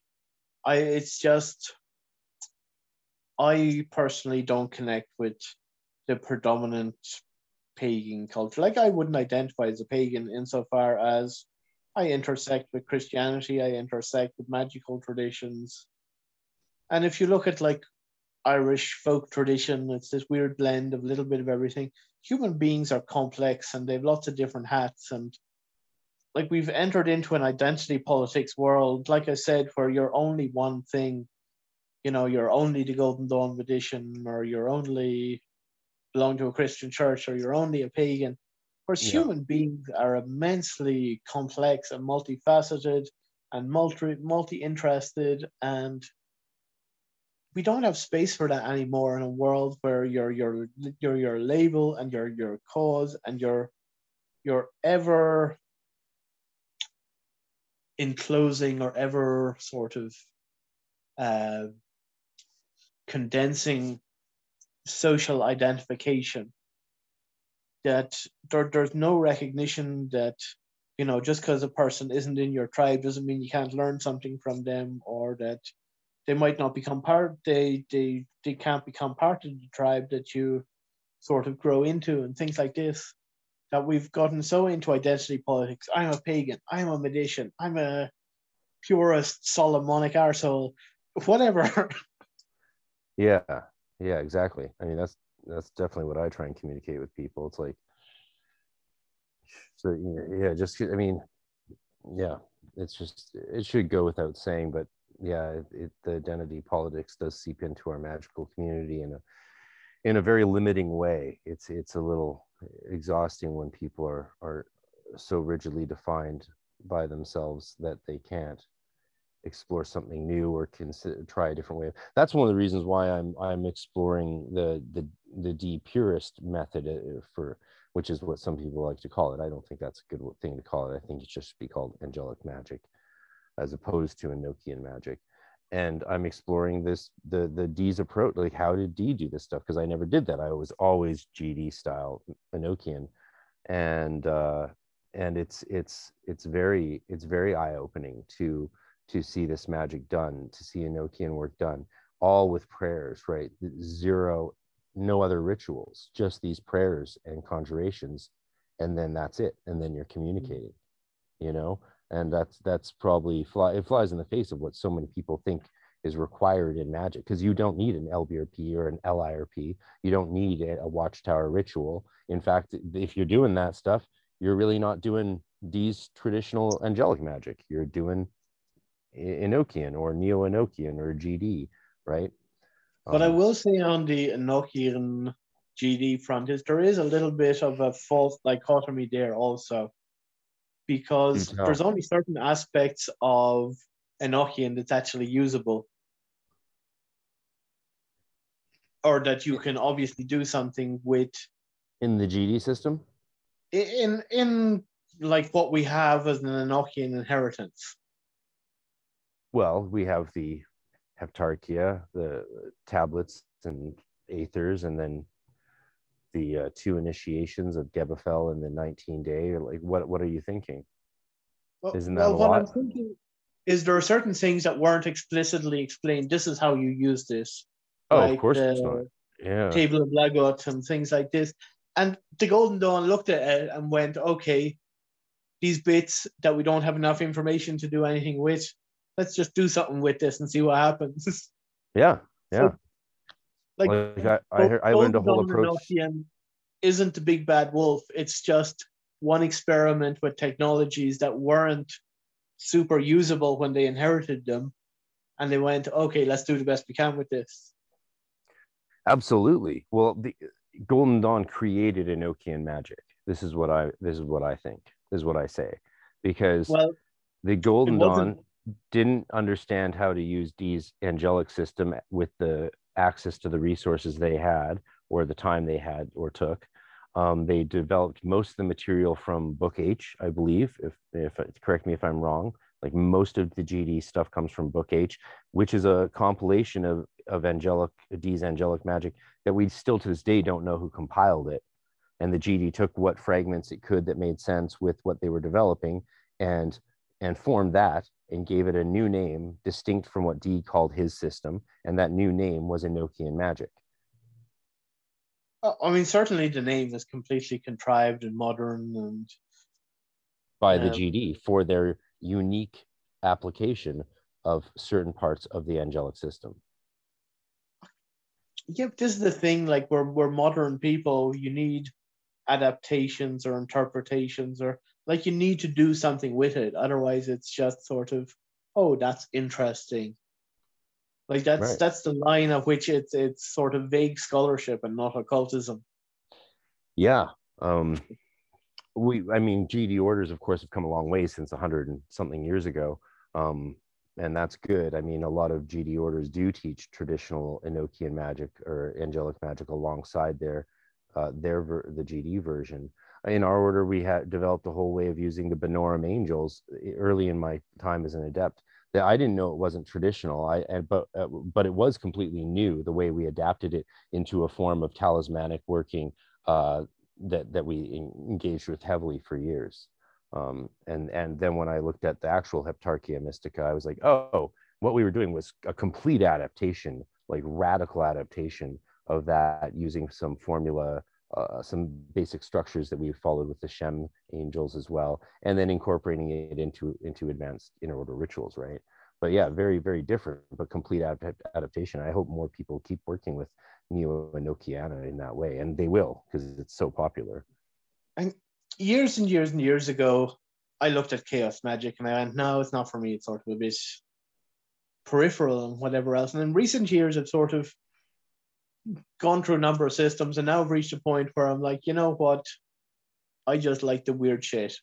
And I'll play with that and see what comes out. And it doesn't mean I'll lack scholarship or that I won't be aware of sources or anything like that, but just that I don't have to feel tied to them or chained to them. Being tied to them isn't as bad as being chained to them. There's a very interesting Irish man that sort of has started doing lots of weird chaos magic-y stuff, and he has a wonderful podcast also, a man by the name of Tommy Kelly. Yeah, very interesting. Tommy developed a 40 servants sort of servitor deck, and it's very pictorial. It reminds me of Lever 231 from Aleister Crowley, that they're like these spirit sigils, basically, of these archetypes of what human life is like. And I for a lot, because chaos magicians very often are arseholes, in the sense that they're completely irreverent and don't take magic very seriously, or don't appear to as you meet them. Let's say you meet them online, less so in the books. The books tend to be more serious. But if you interface with online communities and meet these sort of people, there generally isn't enough substance where you kind of go, oh, yeah, there's something to that. But the older I get, the more playful I get, because to be honest, like, you can be po-faced and go, well, that's not traditional, but at some point you have to ask the question, does it work? Did I get anything out of that? like tradition for the sake of tradition doesn't do a whole lot. Tradition needs to also progress. You can have roots without chopping off all the limbs that reach upwards. Beautiful. Yeah, of course, I fully agree. But It's yeah. it's useful to have the chaos magic movement remind us of these things, I think. And I did fall in love with Phil Hine when I first started exploring him after my GED time, and yeah, I haven't stopped exploring chaos magic ever since then. But definitely, there's some things that fit in with my practices, and some things that don't. The Tommy Kelly deck I was looking at after I was just doing this interview with Frater Thoth out of Brazil. He had me on his Project Mayhem podcast, which is a lot of fun. And he was telling me actually about Tommy Kelly's deck. It's so popular in Brazil, it's overtaking mainstream religions in a lot of places. You have massive amounts of people like praying to these servitors and using this deck and treating it like they're a new sort of scriptural basis. I was shocked. Isn't that amazing? I mean, it's hilarious because Tommy, of course, would have none of that. He's like, oh, sure, it's out there, but anything you put on it's on you. But yeah, there's almost like this Orisha quality to them in some ways. Yeah. Well, that connects with the native traditions that are so popular in Brazil, and apparently, and so yeah, Tommy Kelly's big. Tommy Kelly's big in Brazil. But what? The reason that his work really appeals to me is he's on the art. He reflects on himself, goes, oh, well, I was a bit of an arsehole, or, I have these hang-ups that I haven't fully worked through. So then I went to counseling and I spent some time looking at this, and it's just this entire picture. And what comes out of it is a kind of what Grant Morrison refers to as a fuck you kind of positivity. Grant Morrison basically said, when the world is going to shit and they want the world to go to shit, the most anarchistic sort of chaos magic thing you can do is have a fuck you optimism. I love it. Yeah, Grant Morrison's cool. This is one of the things that sort of makes me quite positive about Tommy Kelly, because you know what? If you listen to the podcast or you sort of have that non-competitive, oh Jesus, my approach is better than your approach kind of thing, and just have a bit of crack with it, have a bit of fun with it, and life is better when you're not burdened by all of that po-faced, grand high poobah, up your own arsehole because you feel you need to be an authority to somebody. No, I do the weird stuff for me because I enjoy it, and the rest, whatever. Yep. Yeah. And that's Adventures in Woo Woo, of course, right? His podcast. Yeah. No, it's a fun one. Apologies, of course, to all of the po-faced up their own arse people out there. But none of you will admit that you are this, so hopefully I haven't offended anybody, since you will not own that label. Literally, none of the people you're talking about would think you're talking about them. Yeah. So no harm, no foul. Fuck you, optimism. I love you all, even in your grumpiness. Shout out to anyone who does feel identified by those comments and has some thoughts to share. Let me know. Oh man, if those people exist, I commend you for owning your shit. Yes, if you can own it. Yeah. Oh man, I always tell my peeps, like, you just got to keep doing the work. Like, we all come up against blocks, and we all form like negative patterns or unhelpful egregores of operation in our lives. But one thing you can be sure I've found, if you keep really doing the work and keep that, fanning the flames, be zealous and invoke often, like, you will get through that stuff. It will, like, if it's a negative thought form or structure in your spirit that you're feeding, it will get so big that eventually you will have to deal with it and turn that lead into gold. So it's like, even if, don't worry too much about what your failings are. If you can't identify them, just keep doing the work, right? Oh yeah. Well, this is it. When you meet the lesser guardian, the threshold, it's his job to slap you around a bit. And afterwards, it doesn't mean you'll be perfect, but at least you'll look at it a bit and go, this is what I have to carry. This is what I have to work with. And if I can't maybe fix all of it, I can at least work around it and be conscious of it. And now, a word from our sponsors. Enjoy all your favorite sports like never before at BetMGM. Sign up using code CHAMPION and receive up to $1,500 back in bonus bets if you don't win your first bet. When you register with BetMGM, you'll get instant access to a variety of parlay selection features, live betting options, and the best daily promotions in the business. And with BetMGM at your fingertips, every play and every game matters more than ever. Remember to use code CHAMPION and receive up to $1,500 back in bonus bets if you don't win your first bet. Place your money line, prop, or parlay bets with the king of sportsbooks today. BetMGM and GameSense remind you to play responsibly. See BetMGM.com for terms. 21 plus only. Virginia only. New customer offer. Subject to eligibility requirements. Rewards are non-withdrawable bonus bets that expire in 7 days. Gambling problem? Call 1-800-GAMBLER. Promotional offer not available in Washington, D.C. At Parker, our purpose is simple. We want to make the world a better place by working more efficiently, by using more sustainable practices, by developing better technologies. We keep moving forward. With each new idea, innovation, and partnership, we're one step closer to fulfilling our purpose every single day. To find out more, visit parker.com/purpose. Parker, engineering your success. While we cannot control whether any ads get put in the spots allocated, we thank you for listening to those that do, since they help keep this project alive.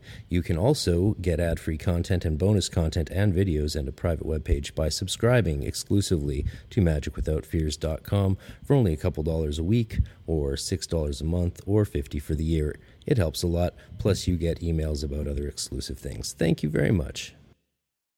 Yeah, and there's some good insights in that. If people go back and listen to my series is on Steiner, where he talks about simulacrum in regards to the encounters with the threshold dwellers and the spiritual, what's asked of us spiritually to overcome in ourselves throughout that process. It's very interesting stuff. We definitely encounter along the way so many different versions of ourselves that we think we should be, or we think we could be, and usually the lessons I've found that I had to learn from those versions I wanted to be, or versions I was, is never what I expected, right? And the journey beyond that self, beyond that threshold, is always unexpected. Like almost a sign of its veracity is the fact that the way I came out on the other end was not how I expected to. I think you're doing well if you've survived. Just keep doing it and survive. Keep doing it, survive. What is that saying? Fail again, fail better. Yes. Yeah. I think we used to say in our order, only new mistakes. That was a popular saying that we'd say amongst adepts. Only new mistakes. Don't try, definitely don't try and be flawless or perfect. It's just, that's insane. This is it. Anybody that has to carry the weight of the expectation of being perfect all the time is going to have a full-on meltdown, because nobody can carry that. Yeah. But you can still improve on yourself. That's what the weird woo-woo work is about. That's what the occultism is about. It's not about being perfect. I mean, look at Aleister Crowley when he claims he reached adepthood and whatever, Epissimus Creed or whatever. There were still bits of him that were fucking terrible. But when he was functioning in that role, he was also wonderful. And I think that's true of most adepts, like the number of adepts, whether it's William Ernest Butler or Franz Barden, that were like chain smoking, diabetic, or like they're all these people that are deeply imperfect, like, but they keep working on it. And I think that's the important thing. Yeah. Yeah, for sure. I've got some listener questions for you, believe it or not, about because you've published an amazingly awesome article in The Light Extended, which is an anthology. Volume 1 and 2 are on Amazon for people who are interested. And your article under Frater D is called The MacGyver Golden Dawn Temple. So yes, that's in volume 2. Volume 2. Yeah. Yeah. One has asked, who has your book. He says you mentioned getting the Egyptian hieroglyphs for the pillars printed on fabric by a print-on-demand company. He says he'd like to know how one would go about doing that. I assume you need picture files of the hieroglyphs to do something like that. So I'm curious to see what you suggest for that process. And that's from Leilokins Awen, who has the new LVX Files podcast. Okay, can I tell you the cheeky answer to this? I'd expect nothing less, Mahara. Okay, the cheeky answer is you have a couple of options floating around the internet already scanned. There are high-resolution versions of Chicken Tabby's book on building a Golden Dawn temple with images from Adam Forrest in it. Not saying that you should just download it, but if you already own a copy, then you could maybe also be forgiven for taking those scans that are already out there. Or if you don't have the book, to get those scans that are already out there and then buy the book. Support living authors. But the other thing is, of course, the Israel Regardie temple diagrams are out there, and are scanned and are very easily accessible. And then you just need to invert them for the black pillar. And there are other Golden Dawn pillar diagrams that are in private collections, for example, if one has access to those. Yeah. But ultimately, you just find a version. Yeah. I mean, some sources even point to where in the Egyptian Book of the Dead they are, so you can find yourself a version of that and remove the related plates, invert them for the black pillar, and size them up. I don't know. I'm a fairly computer techie-ish kind of person, so I don't have issues with that. But if people want to come to me and go, okay, I really can't wrap my head around that, I'm very open to that too. Sometimes you have to go straight to MacGyver himself. Sometimes you have to go, yeah, but like as in this MacGyver Golden Dawn temple. So I set myself a brief that it had to be cheap, that it had to be deconstructible, so it would fit into a couple of suitcases. So if you had to travel with it, you could. That it had to use a minimum number of specialist tools, so things you might anyway have in a house, like a drill and a saw. And that you wouldn't need to be a super adept woodworker or so. You wouldn't have to have super specialized skills. Yeah. It does require a little bit of sewing, but not necessarily particularly good sewing, if you know what I mean. Yeah. So in this sort of MacGyver Golden Dawn temple, I managed to pull in banner stands, pillars, double cube altar, the scepters, staffs, wands, whatever you call them, for Hierophant, for Hegemon, bring in on budget 2 swords for the Hyrus and for the Sentinel, a wand or staff for the Kerax, the lamps, the sensors, everything for under €500. Yeah. Anything you would need. Because the thing is with Golden Dawn, they go, oh, well, there's so much stuff, you just can't do it. It's too hard. So you outlined how someone could build all the tools and everything they need to start their own temple for less than $1,000. Oh, easily less than $1,000. I think I came in at a budget of about 400, but then I said, like, okay, leave a buffer because some of that was luck. Oh, I'm thinking in Canadian dollars. So, big difference. But yes, so like $500 basically, let's say, is how much you could probably make this temple, a full Golden Dawn temple for, and then rock and roll. Yeah. It's a great article for people interested in light and extension. A related question is from Frater K. Ask him how he organizes his magical to-go bag. The last time you two chatted, I recall being super interested. Thanks for the question. A magical go bag. A magical go bag is apparently something you referenced. I don't know. I mean, I have a magical go bag in an Irishy sense. Well, what is it? Yeah. I have a set of Ohm.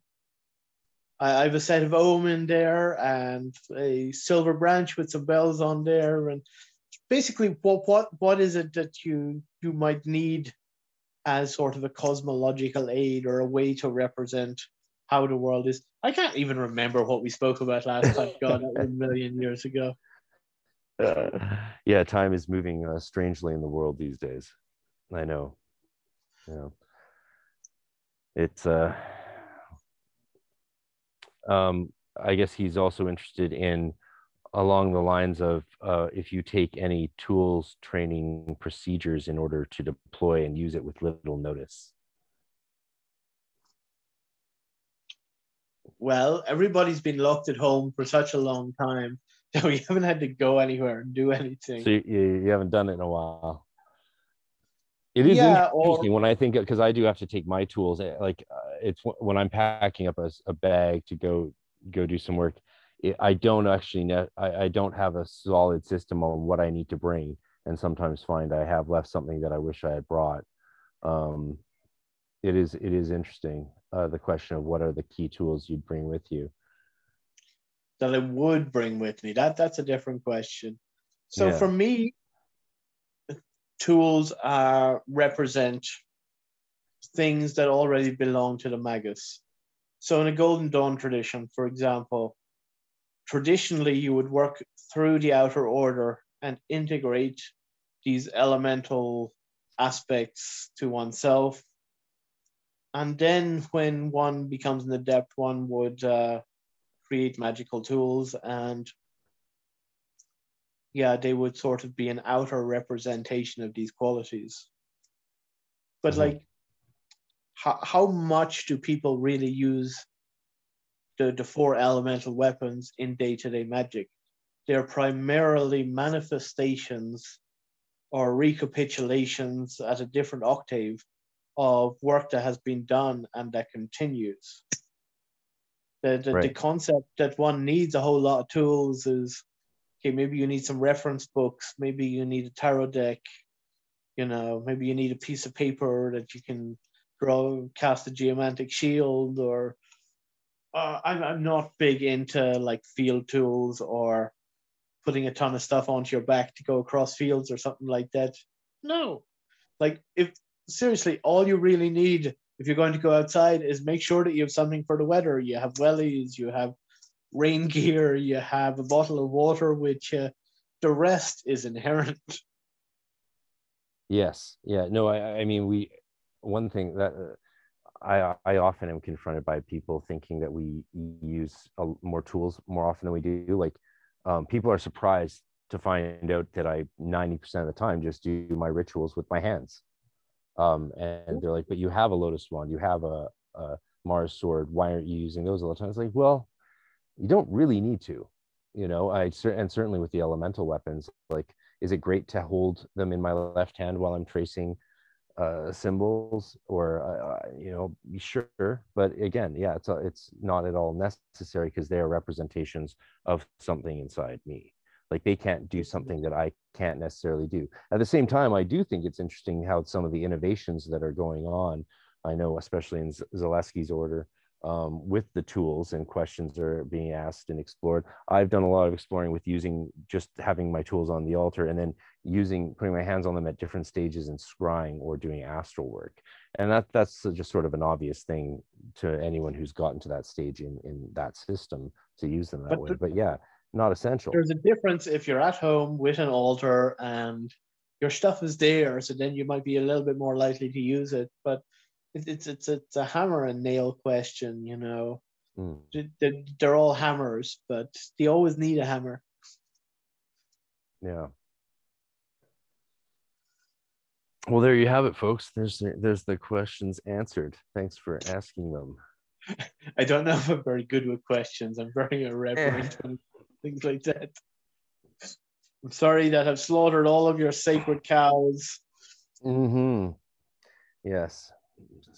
You sound very, very sorry. I'm terribly sorry. Do shit, see if it works. If it doesn't, yeah, do it different next time. If it does, keep doing that. Yeah, amen. Cool. Well, I know it's late there. Do you have a bit more time to chit chat about some stuff? Is there any stuff you think that people should know about what's going on in from your point of view in the magical world going forward, like the state of a culture? How do you see the state of a culture today and in the future? I don't know, because I'm turning into a little bit of a grumpy old man. So, like, I don't know. There's a whole thing called, like, Witch Talk now, where people make these super micro videos of all their strip mine crystals and their 100 tarot decks. And I used to be this person. Don't get me wrong. I used to own crystals, and I used to own like a shit ton of tarot decks. And I donated them all to an esoteric library because I was like,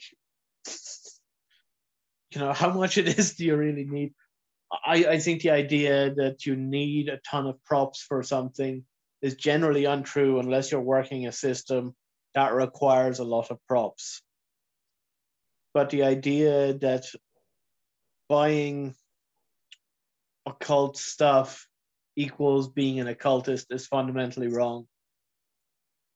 That we shouldn't swap consumerism for practice, or for going out and finding a stick and using it as a wand, or making something, or actually putting effort into it. The idea that everything can now be got off Etsy or off Amazon or off Wish, and this is, you know, the world we live in. We are just an expansion of consumer culture rather than a counter-cultural force for change. Like, magic is supposed to be change. If we don't like the world the way it is, then why do we keep contributing to it with bad magic, like cognitively dissonant practices that are about hoarding commodities rather than activities that work towards a goal? And yes, you can have a little bit of both, but if you put so much effort into having all the stuff and all the books and all the trappings of what it means to be an occultist, it turns into just another identity politic. And identity politics are how people sell you stuff. Identity politics are, because then you're in a demographic and then you can be marketed to. So the witches all need their strip mine crystals, and the druids all need their white robes, and the ceremonial magicians all need their Crowley replica sword or whatever it is. The circles and all, you have to all the circles. And there's a level at which some of those things are useful, but I think we've passed the peak point of usefulness and are now just in this realm of everything is to be bought or sold. You accumulate stuff and then you go, well, I'm going to become really good at this so I can start selling courses, so that occultism is part of a consumerist paradigm, that there's nothing countercultural about it, that there is nothing even individual about it. It's almost like a pyramid scheme these days, where you go and do a year of a shamanism training and then turn around the next year and go, oh, I'm going to train shaman. Or and all with a hefty price tag, that there used to be more community to community and increasingly becomes more and more of a sales funnel. And I get that people have to make a living, but I'm old and I'm grumpy and I don't like consumer culture. Hence living in rural Ireland. I'm not even that old. I'm like 36. I know, you're younger than me. but that doesn't change. Like the Kabbalists always said, maturity is a spiritual choice, not a biological factor. Yes, certainly. Yeah. So maturity has nothing to do with our physical age. And you've just done the work to become a grumpy old man, and so therefore you are a grumpy old man. Amen. Yep. Yeah. Well, you're still a part of the community of magic in Ireland, which is really great. It's good to know that it's developing and still moving forward there, with opportunities for people. Do you think that there's much interest over there, or is there sufficient or insufficient resources for people who want to pursue those studies in Ireland? Okay, so there has been a shift in the last number of years in Ireland, and unfortunately it's towards consumerism. So there was a time when communities was around groups, and you would have a moots or meetings or whatever, people would meet up, and there were covens that were closed groups and druid groves and occult orders and things like this. And increasingly there are fewer and fewer of those, less and less initiates that are reaching the point where they start groups or support groups, and more, oh, now that I've done that, I can sell you this tradition. So buy my course for $99.99, and that increasingly that is what it comes down to, that community turns into a sales funnel. And that sounds very, very cynical, I know. But for me, this is what a culture is turning into. It is just another aspect of consumerism. And this is also in Ireland. This is why I will work with a very limited number of groups, or will only work with groups that basically don't leverage a huge amount in fees or dues or courses that you need to get significantly better at this. I take the whole question of Rosicrucianism seriously. Yeah. No claim save to heal, and this gratis. Esoteric transmissions shouldn't be your main income. It can be part of your income. But again, I don't know. Maybe I'm just a crotchety old man. This is what I keep being told. I'm just a crotchety old man. This is the way the world is now. This old way of doing things is gone. That was grassroots and pioneering, and for me, much more exciting. Mm-hmm. But one can still pioneer groups or small groups of people that choose to work in a different way, in contradiction of that predominant paradigm. Yeah. But mostly I'm just grumpy. Mm-hmm.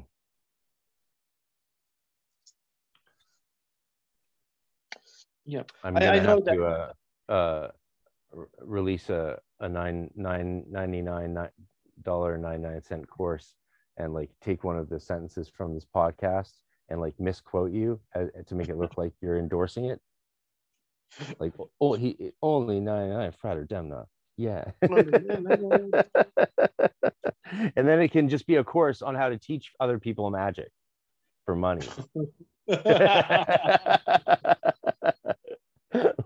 The things you should say and not say so you don't tip off experienced veterans that you don't know your shit. The I'm question is sure why, that course will come along soon, actually, by someone. but the worst is not just magic, it's everywhere.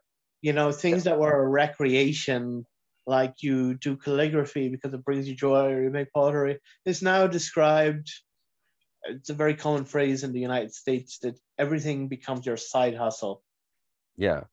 That Well, nothing is okay. just for community or for enjoyment or because you really burn for it, but because it's a potential business opportunity. Yeah. Yeah. I Nothing mean, wrong there's with a, if that's your business, but the idea that everything has to be a commodity is what's wrong. yeah. Yeah.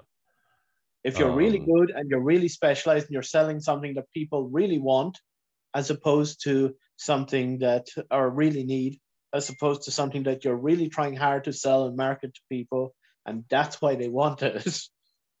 That's a mhm. fundamental difference. You can still provide valuable services to people that have a genuine value to them.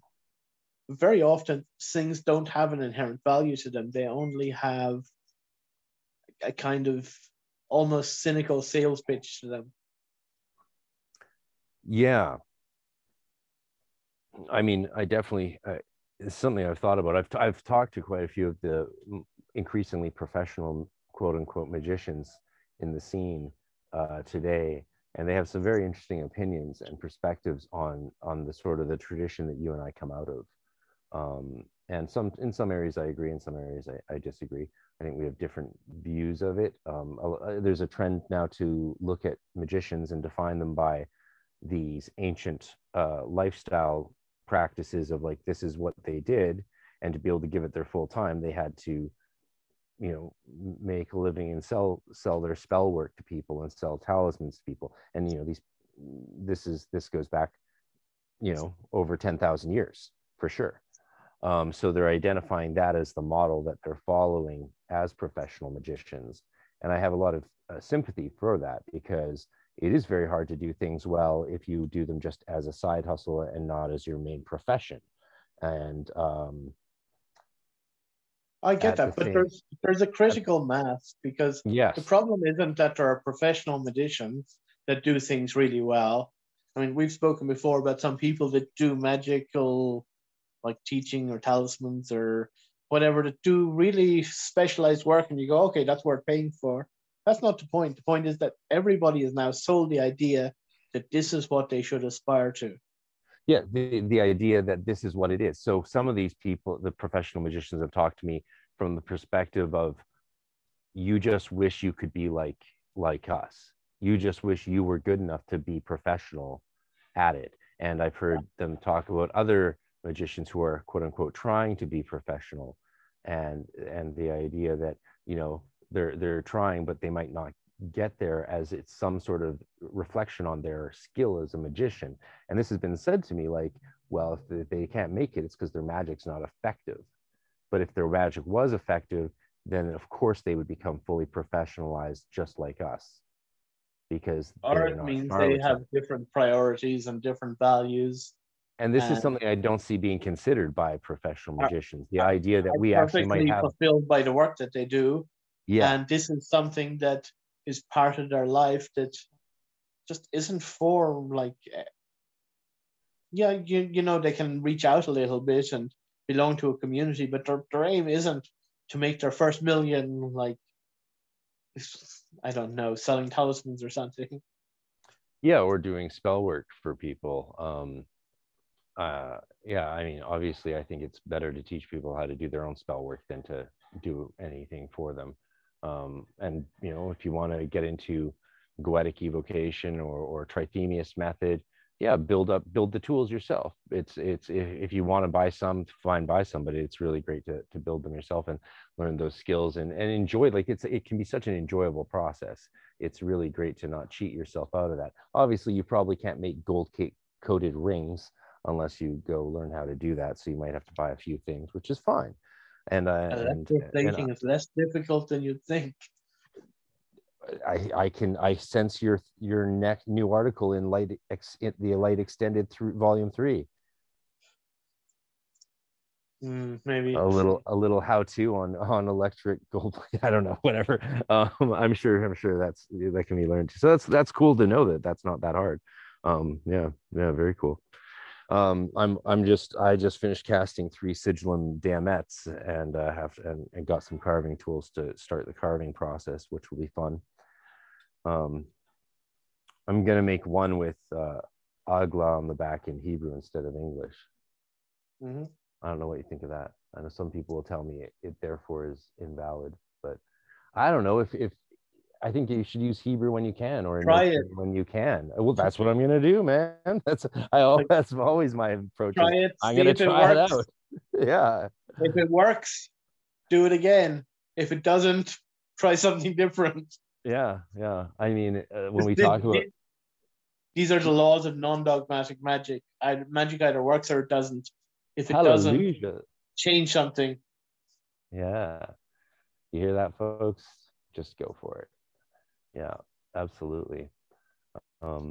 It's fun to work with, make things and take a break from study or ritual work and go and get into some wood sanding or painting. It's a nice salty break from all the mercury and sulfur, But you do know, of course, you're the guy who built an entire Golden Dawn temple for 500 quid. Yep. Yeah, awesome. So yeah, it is a little disconcerting, I guess, to see all the new magicians, people training to be magicians for the sake of making it a profession and selling. But yeah, I don't know. I think it might be part of that pendulum swing a little bit. But also I think there's another side to it, which is just the basic shift in professions and careers and livelihoods for humanity in general these days. I think some of what we're talking about actually could maybe be chalked up to the general shift in how everyone's making a living, right? You can't do the old things that you did before and live a good life in a lot of ways, right? Solid, reliable jobs are hard to come by that will last for a lifetime. These things don't exist anymore. Yeah. People are doing it in a gig economy, or they are, and yeah, in a way, you could say magic is kind of a gig economy from a certain perspective. But I think it says that there's something fundamentally wrong with the world. That the world is so broken now that people can work a 40-hour week and not make enough to keep a roof over their head or food in their stomachs, or and I say a 40-hour week because this is a European holy grail, but yeah, we've never had that in my lifetime here. It's always been 60 to 100. In the United States or in Canada, in the United States, I always find it when US tourists come to Ireland and you kind of see them running around to all the things that they want to see, like headless chickens, 4 things a day or something, and then you realize because these people get 10 days of holidays a year or something. Yeah, that's it. I mean, in Europe, we don't get 6 weeks paid vacation to actually live our lives every year. We get barely a spring break, 10 days or whatever, and a lot of professions don't get paid vacations. I've never had a paid vacation. But Europe is slowly turning into, part of this capitalist superstructure in which you can't afford to live, you can't afford to eat, you can't afford to live in a city, you can't afford not to live there if you want to work. So basically it's a system of you're damned if you do and you're damned if you don't. And people are working hard to try and find something that will lift them out of the mediocrity of the grind. Yeah. Especially in my area of the world, it's like you can live in a city and potentially make a ton more money, but then you're paying $3,000, $4,000, $3,400 for a 1-bedroom apartment. So you're not saving anything from all that money you're making, and you'll never own anything, and you'll be happy. And but if you live outside of the city, you make less money, but again, your expenses are lower. But because you're making less money, you still can't save up to then own something. So yeah, and so I have a lot of sympathy is the point for people finding alternative ways to practice their training and professions. Isn't this why a lot of people come to magic, though? Magic is, by its very nature, certainly in the thaumaturgic sense, it's very aspirational. Of course. When there's a lot less sort of class mobility than there used to be, that you can't really aspire to pull yourself up by your own bootstraps, as it were. Yeah, that's an illusion. That was a joke from the beginning. I always find that funny. Pull yourself up by your own bootstraps. It's literally an impossibility. It's saying that it's not a possible thing. But hey, if you just do it enough times, trickle down will solve the rest. Trickle down, that's the answer. Yeah. But magic by its very nature is aspirational, because you're talking about creating change, synchronicities, whatever you want to call it, that maybe improve your odds in a system that's essentially stacked against you.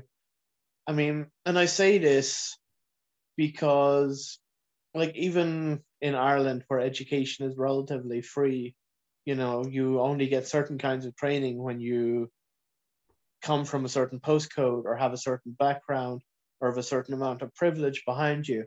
And because now there's even less class mobility than there's ever been in the world, we all aspire to these great entrepreneur stories or these great sort of sudden millionaire stories, because they are the exception to the rule. And magic is the exact same thing. It is aspirational because it hedges the odds in your favor. Mm-hmm. This is why people want to, and why they should do magic, because who doesn't want some sort of an advantage? Right. Yeah. I love that you just gave an argument for why everyone should do magic. Why everyone should do magic. But this is also why I think magicians shouldn't be selling magic, because if they were really good magicians, they could just hedge whatever it is that they're doing in their favor. And okay, there are a few people that specialize in magic, but rather than trying to sell magic as a kind of pyramid scheme, do magic, improve your life. If you're a good magician, then you should be able to make it work. Yeah. Is that too cynical? Well, it's like that question: why are so many magicians poor? If magic really works, why are so many magicians poor? And yes, you could say people have different priorities, but part of it is that there are plenty of people that just don't get particularly spectacular results. Yeah, well, there's a lot to that. Like, that's probably a whole other conversation for another time. But part of some of the pieces of that puzzle are, there's the fact that people who are drawn to devotional or initiatory paths generally are very similar to the kinds of people that in ages past would have purposefully found a spiritual path that that eschewed money and took a vow of poverty, which means just only subsisting on what you require to live. So a lot of, I think, people who get into magic do have that mentality. I certainly did. And I've certainly turned down many lucrative opportunities in life because I was devoted to what I was doing magically and couldn't do both, right? If you take certain jobs, you just don't have any energy left to do anything else in life, period. Like one of my best friend in the world, he can't even hang out with people usually because he's so physically exhausted by the end of his day. He's basically a blacksmith and works with metal and, high, intensely physical labor. And he said to me when I was at his house just finally again the other day, we've seen each other twice since September when I've been back in Canada. Though technically, of course, we haven't seen each other at all because that would have been illegal.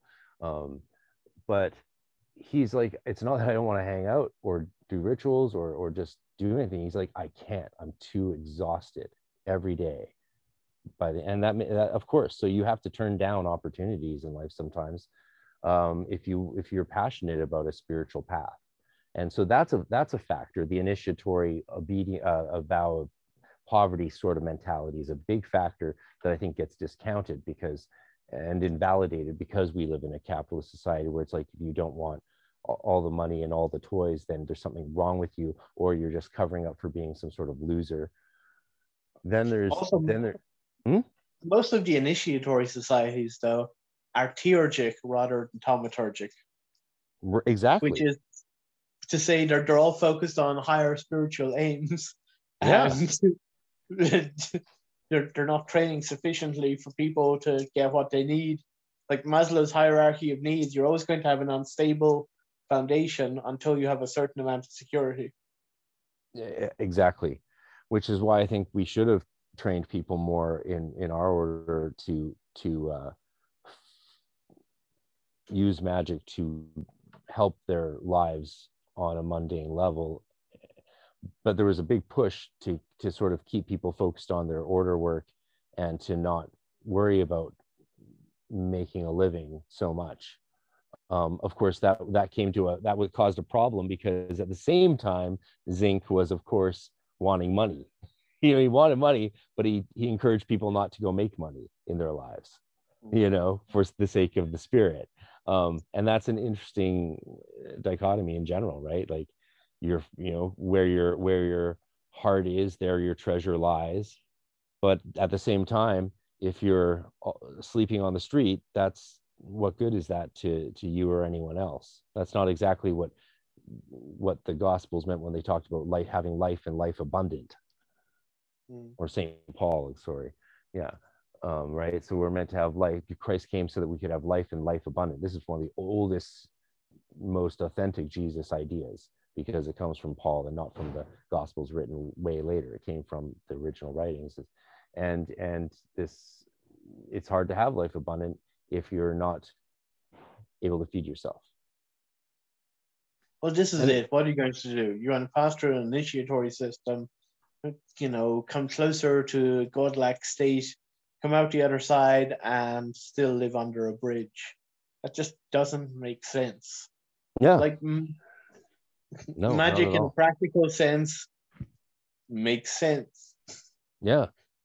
Like, I was telling the people, my students, like, if we want to use one of these heptarchial beings to acquire wealth, what's it like? Have a reason why you want that wealth. Like, if you want to be able to afford to go get some more accoutrements, like build your own a table of practice, get the ring of wonders and lamens and these nice little things, that's a really good reason to do a ritual to get the money for that purpose. It's for accomplishing that goal.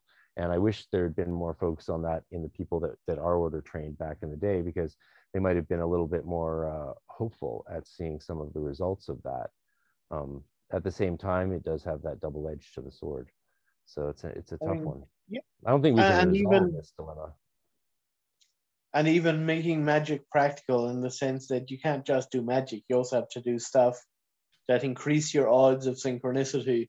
So, rather than just do a sigil, like create a sigil that you then embed in the background of all the CVs that you're sending out to like 100 jobs. There you go. Which I've done. Yeah. You've done that. Hey, for those who stuck around to the end of this podcast, you got a personal spell tip that I have actually never heard of, direct from. Just fade it as a watermark in the background. People won't even take it in consciously. Grant Morrison would be tickling himself. Or as he says, it works. It really works. Yeah. I love him. I love that. When when that video came out, it was like, whoa! I was laughing. I was peeing myself laughing, because I was like, saw the numbers of how many people had watched it, and the number clearly reflected more than just all the occultists in the world. It was a lot of just regular people who watched this thing, and they're probably like, wait, what's going on? Is he serious? you definitely can tell he's serious by the end of that rant, and it is a beautiful, gorgeous rant of rants. It's the Karmara of rants. And it's clear he really means what he's saying. And then he tells everyone exactly how they can do the most basic thing possible. And then he goes on and on to say how effective it is.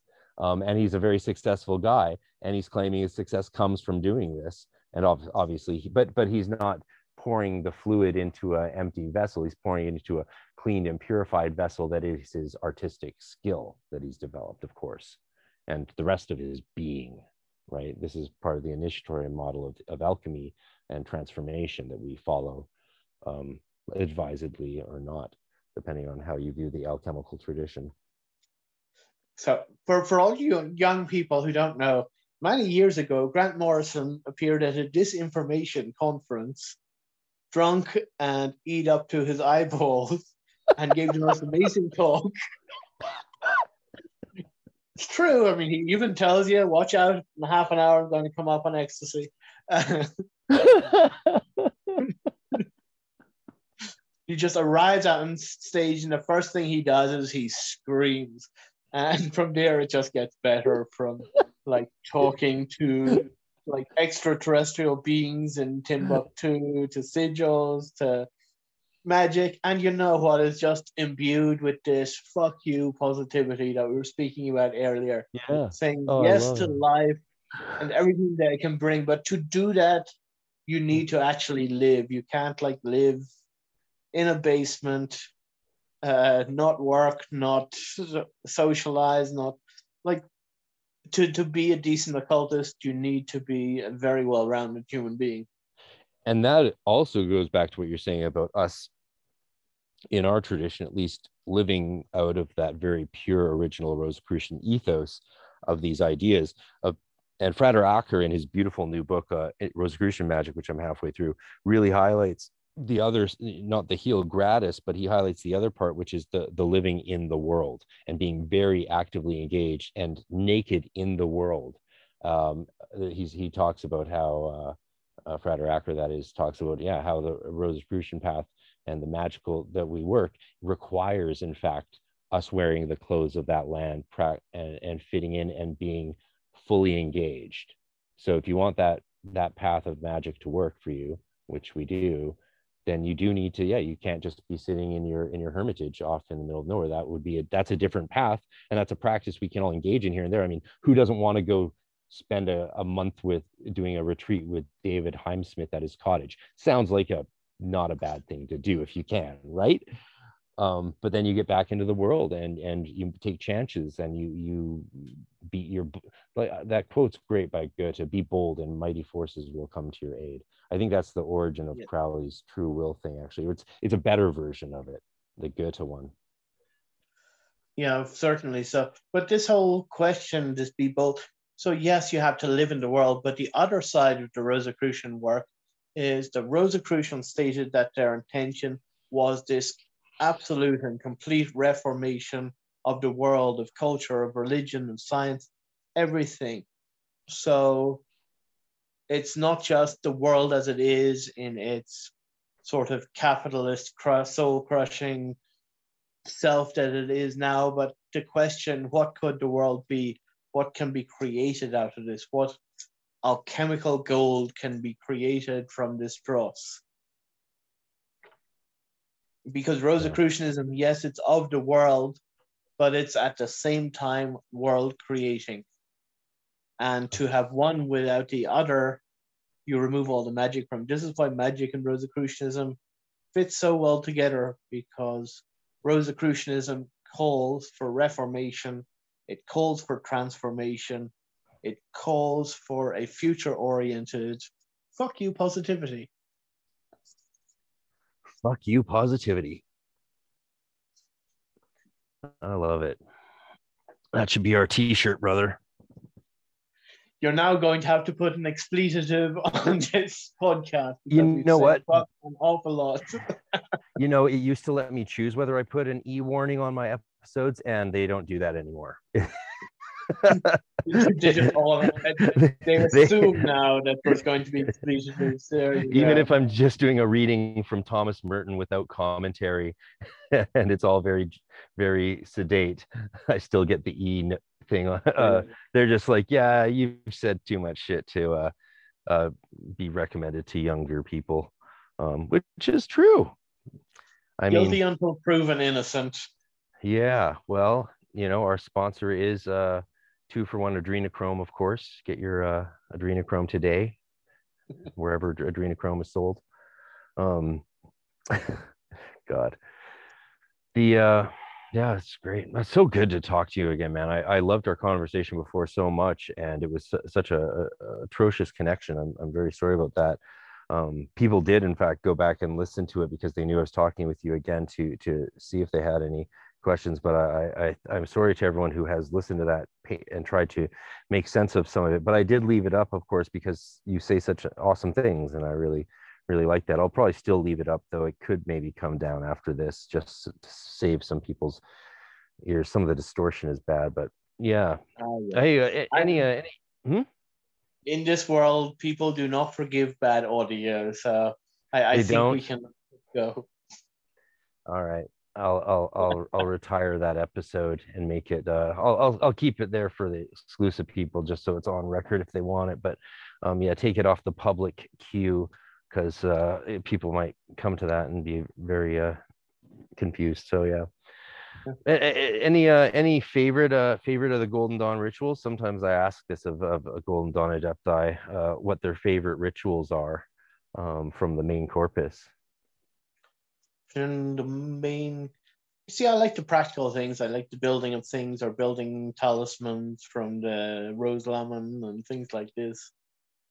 I mean, it's all good. It's all good. I still do my pentagram rituals and things like this, but most of these things have context, and their context is usually in relation to something else. It's before something, or it's after something, or it's in preparation for something. So, like, if you're going to live a life that's really lived, everything is context. And like the lesser ritual, the pentagram is the only one that is bread and butter. It doesn't really matter what you're doing. It opens you up to invocatory, initiatory sort of possibilities, and closes you off when you don't want that. Yeah. But and then other rituals are much more contextual. Yeah. You mentioned before people should move on from the basic LRP ritual. If someone is practicing on their own and they're finding them, do you have any recommendations on the path to follow with in the initial stages of preliminary ritual work and development?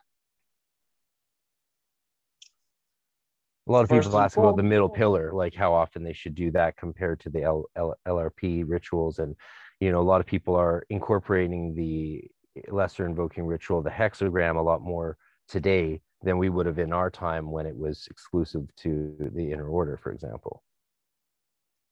Okay. So you love your pentagrams and you're doing them every day.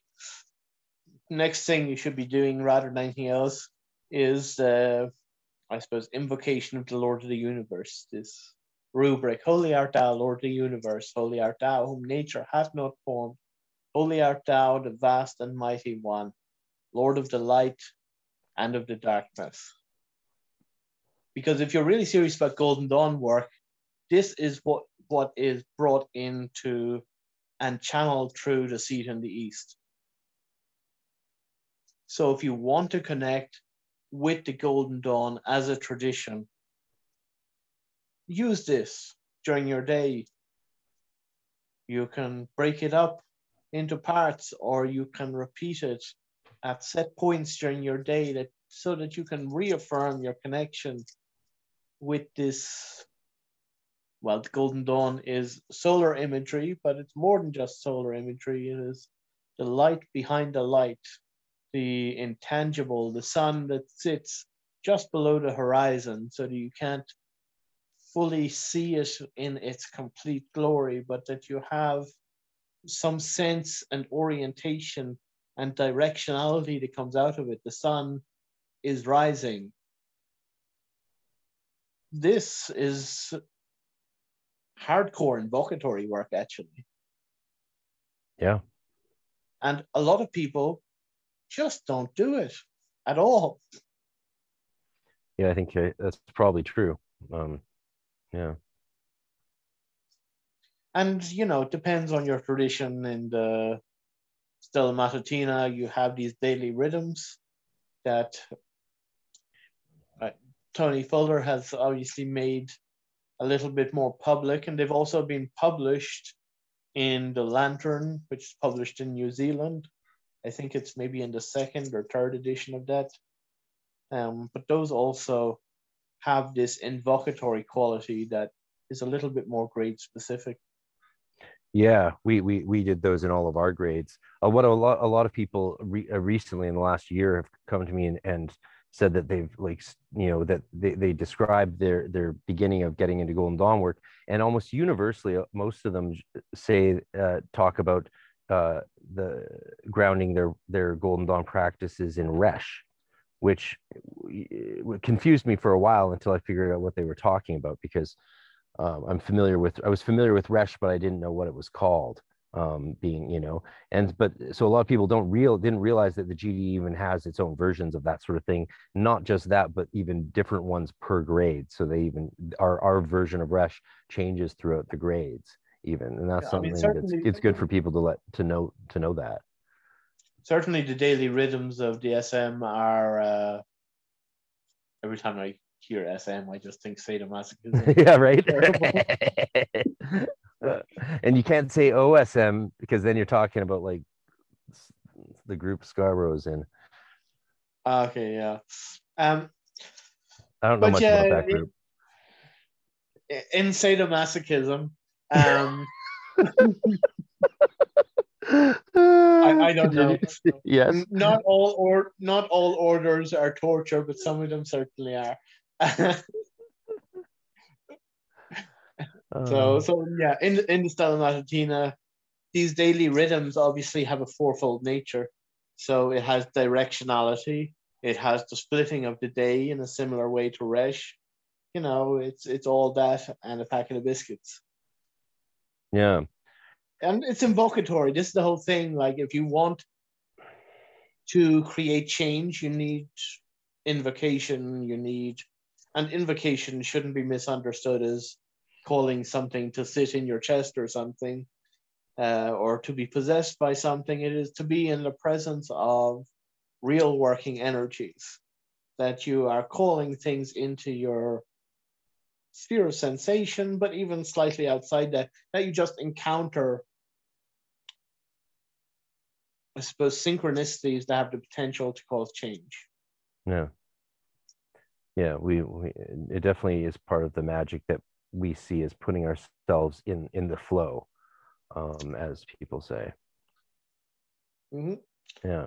And then either the middle pillar or the working of the tree in the aura, which is also out there, and which is really a prelude to the middle pillar. You're talking about the 4 pillars. Are you talking about the 4 pillar working with the head and dot? Well, there is in Stella Matutina, there is the like a building of the tree in the aura. Right. And it's essentially like, rather than just the middle pillar, you build a whole tree that overlays your body. Absolutely. I can't remember what grade we started doing that in, but it might have been Philosophus or Portal. But yeah, that's a good exercise. And yeah, there's other exercises that leads to, but I'm not sure how common they are to tradition and or how group specific they are. But groups do develop their own versions, but it's not hard to. But there are a lot of also older GD tradition ones that are quite good. Okay, here's the other question: like, what does one mean by Golden Dawn? Or like, most things that you talk about now are sort of post Golden Dawn, big ceremonial magic, some lesser banishing rituals here, and some hexagram rituals there. join an order, or even do the Cicero's self-initiation book. It's a wonderful book. It goes really well with their building a magical temple book, because you kind of need both of them together. And there you go. There's another reason to buy them and not download them. Support living authors. And yeah, I mean, this is the question: do you want to be a Golden Dawn initiate? Then you have to go through the Golden Dawn system and do grades and things like this. So it's not just a question of, okay, what rituals do I move on to next? Because the rituals are contextual to a system. And just because they've been abstracted from that system doesn't mean that, if people say, I want to do the Golden Dawn thing, do they actually mean they want to do the Golden Dawn thing, or do they mean they want a couple of Golden Dawn rituals and, sort of vague post-lodge magic, sort of ceremonial magic kind of thing? Mm-hmm.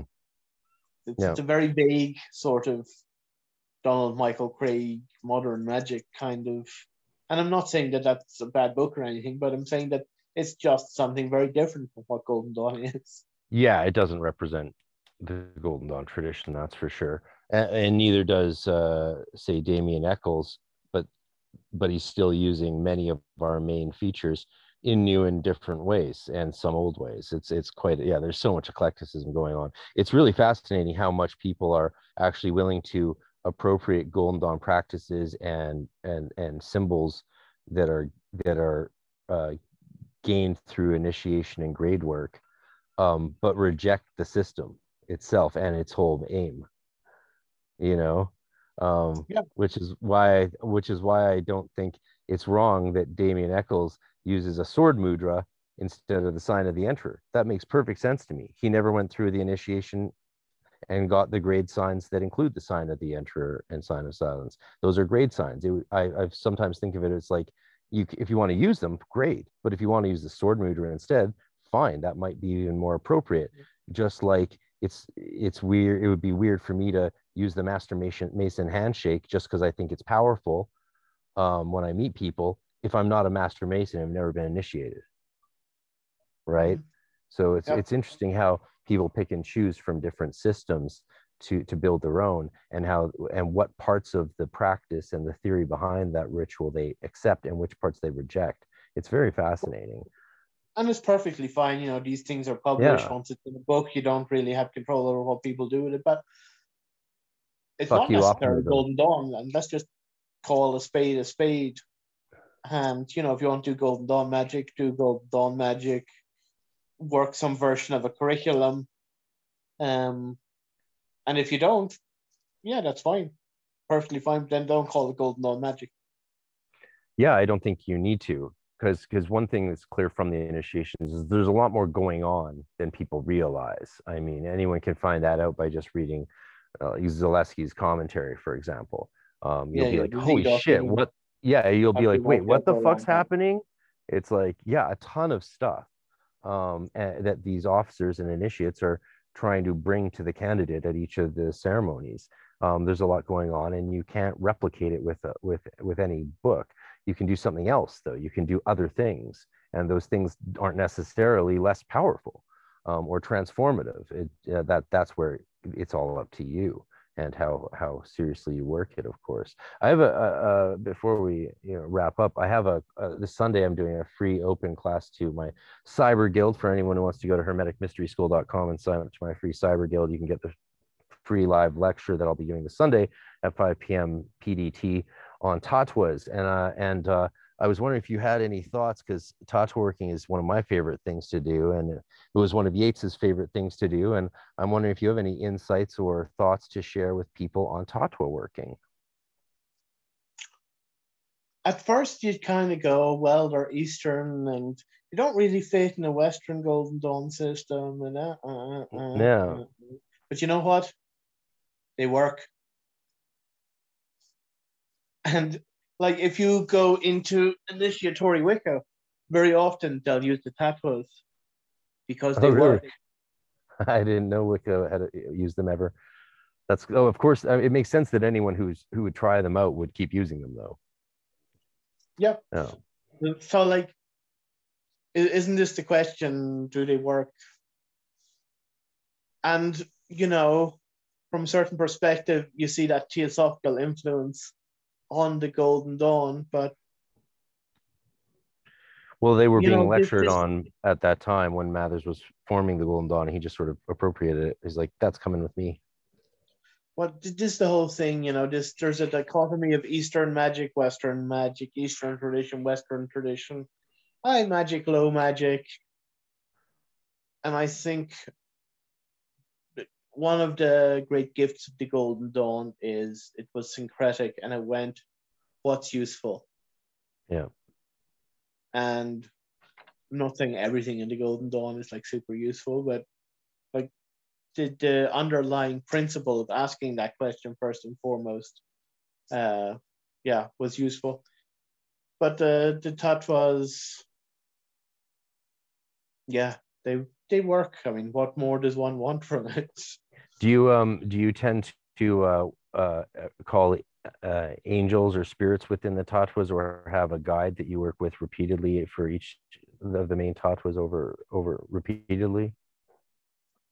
Mainly used them as astral doorways because I first encountered them through Herbie Brennan, in sort of a very just try it out and see what happens, experimental kind of sense. The thing is, you can add lots of layers to it and go, okay, here's all these elemental over layers, and here's, these. And of course, in the Golden Dawn, you have these elements like air of fire and all this kind of thing. That the tattvas aren't just a simple elemental system, although they are an elemental system. Yeah, the GD added sub elements. Yeah, so these sub elements, I look at it this way: it's a long-term project to work upon, and some people have very similar outcomes. Some people have vastly different outcomes. But in terms of a training for visionary magic, to use geometric forms as doorways for visionary experience, and to be able to extend that in such a way that you have something tangible at the end, I think it's, primarily a training in visual magic. And very powerful one too. No. This is the thing, it works. This is what I keep saying. Lots of people use tattvas that are like avowedly into Western system. It's all about the Western stuff. And then they'll use tattvas because they work. And like visionary magic is a fundamental part, of Golden Dawn magic in an awful lot of ways. If you look at the projection of the god forms, if you look at the inserting of certain symbols into the sphere of sensation, the Golden Dawn is all about, sort of visionary magic, but it's also about lodge-based Masonic style magic. It's just that they are overlayered. And people often only see one level. They go, oh, it's ceremonial magic with the funny wands and the walking in circles. And that's what it is. That's not all it is. Like, you have very stripped down magic very often in some of the flying rolls or in the activities of Florence Farr and the Sphere Group. Like, they didn't have this super overly elaborate way of doing things. What they did was very visual. And ceremony has its place, and visionary stuff has place, but it works best if they work hand in hand. But tattvas are good training, and that's what they're for. They are a training ground. They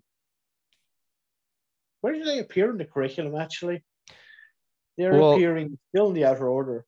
They were originally in 5.6, and I know that for sure because in Yeats's notes for the Celtic Mysteries, he outlines what grades he actually wants them to appear in.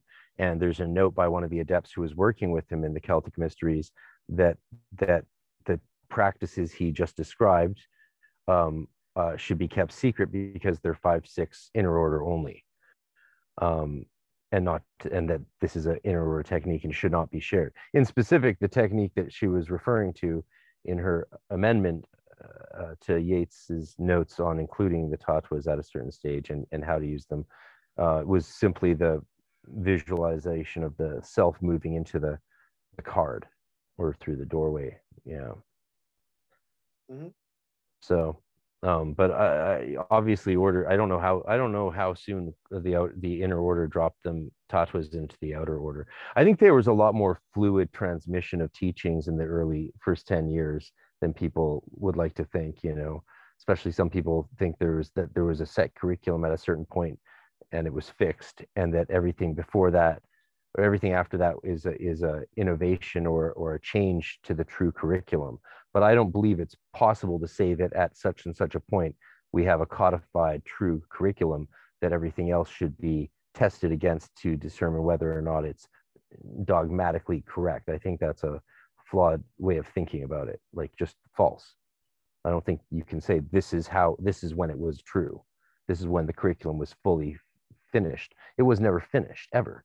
Right. That leads me to the last real question I was excited to ask you that I wanted to ask you earlier, like because so much was brought into the SM tradition through Falcon and his wife and all of those people, including practices from Rudolf Steiner that called the processes that were then later removed because they were considered too powerful even for the inner order of Falcon's Stella Matutina at the time. Do you know anything about the processes? Not by this name, certainly.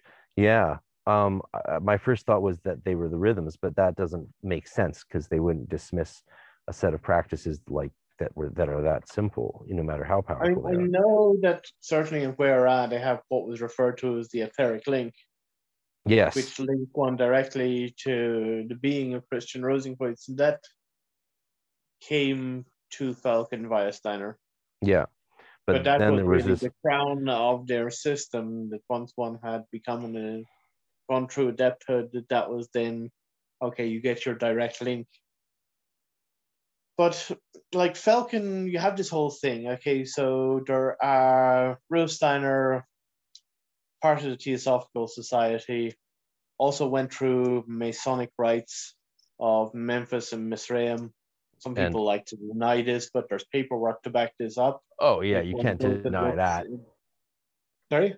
Yeah, you can't deny Steiner's Memphis and Mizraim and Masonic connection. Do they? What fucking idiots. Well, I wouldn't go that far, but the point is there is paperwork for that. But then he went on and formed an esoteric section of what was referred to as either the Mizraim Dienst or Mizraim Service in English, the Ritual Cognitive section, or the so-called Mystica Eterna. And this originally functioned as the German esoteric section of the Theosophical Society. And it was an initiatory system with 9 grades. It had some links to the Gold und Rosenkreuze, which was a Rosicrucian organization in the 17th century that both the SRIA and the Golden Dawn took its grade system from in slightly altered form. Yeah. But it was essentially sort of esoteric Freemasonry with lots of Rosicrucianism thrown in. So 2 Golden Dawn people got involved in that. No, more than 2, maybe. I think also Mrs. Falcon got involved with that also. But there was a man by the name of Meekin. Yeah. Dr. Falcon. And I'm not sure if his wife was involved at this stage. But basically, Meekin published a lot of Rudolf Steiner's works in English and things like this, and was back and forth. And Falcon went through the initiation and decided, I want to take some of this. And although a lot of Golden Dawn people aren't aware of it, there is an existing correspondence between Meekin and Rudolf Steiner and the Rudolf Steiner archives that basically show that Rudolf Steiner said, well, he doesn't have authority to take all these things from this system. And this era is where a lot of Falcon's Rudolf Steiner connections come from. So that rite lasted from, I want to say 1906 to between 1913 and 1915. It was closed down during the First World War and was never really properly opened up again. And Rudolf Steiner then went on to doing things in a very different way.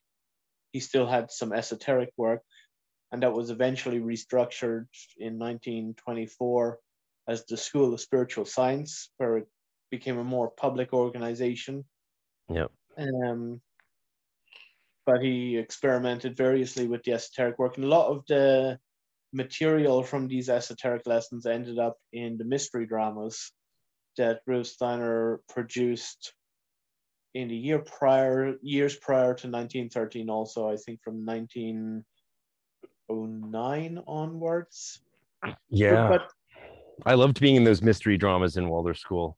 I got to do the Devil one year after I graduated. I got to come back and do the Devil, but it was in the Three Kings play. So I was the Ahriman version of the Devil instead of the Lucifer version of the Devil.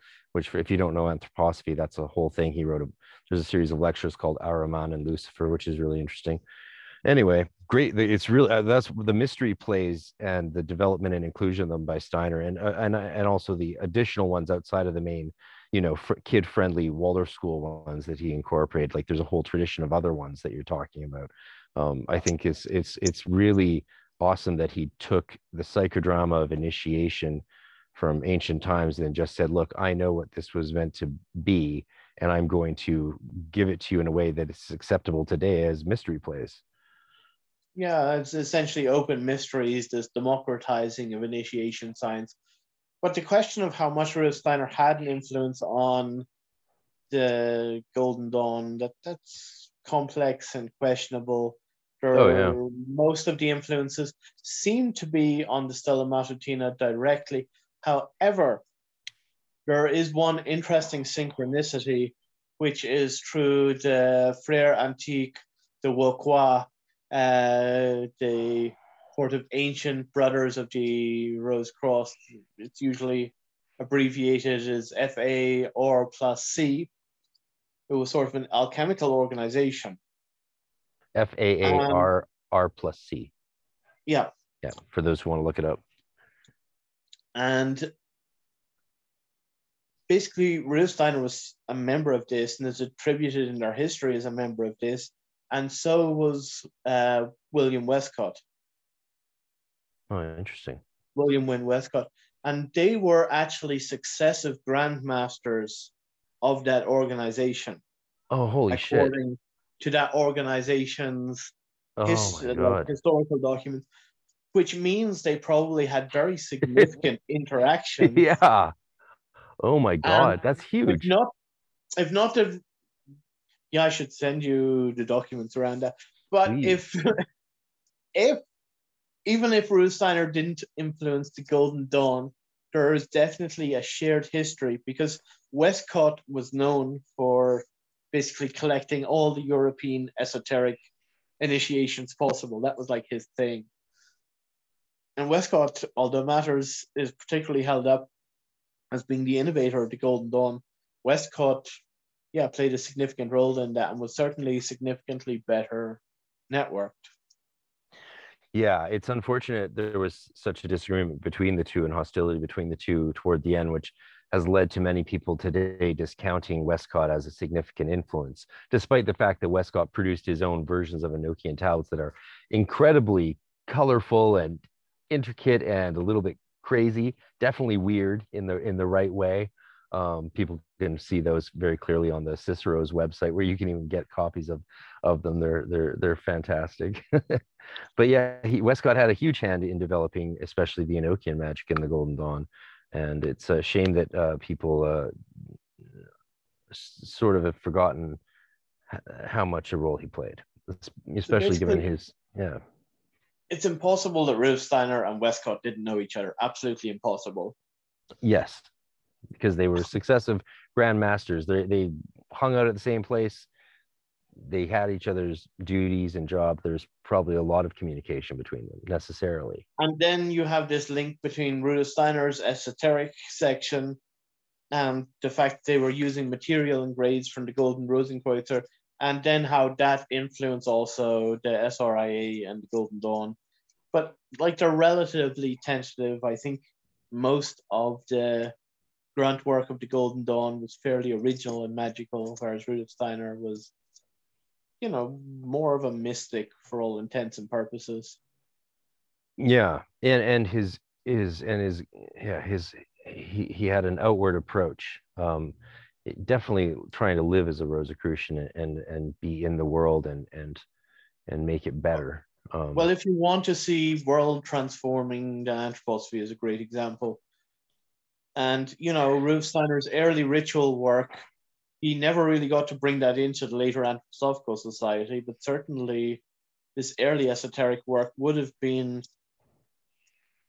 integrated into the second and third class of the School of Spiritual Science if Rudolf Steiner hadn't died like a year after starting it and writing the first round of class lessons.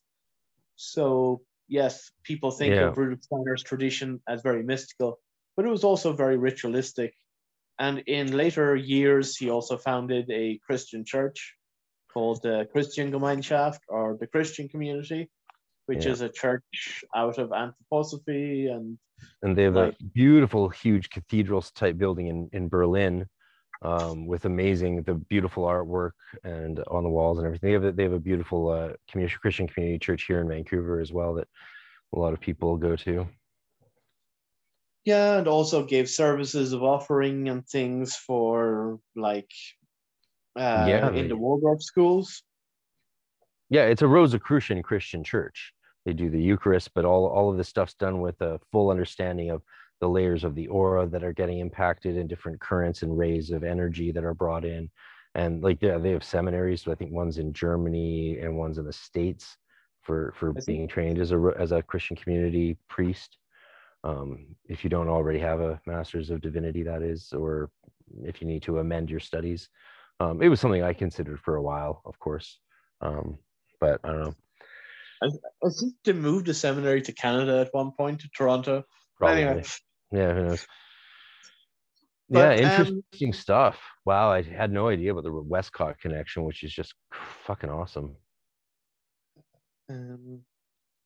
But yeah, there is a history of that order that gives, I don't know how mythological that history is or how tangible it is, but it's definitely very solidly recorded. Yeah, well, Steiner was initiated by Christian Rosenkreutz himself, right?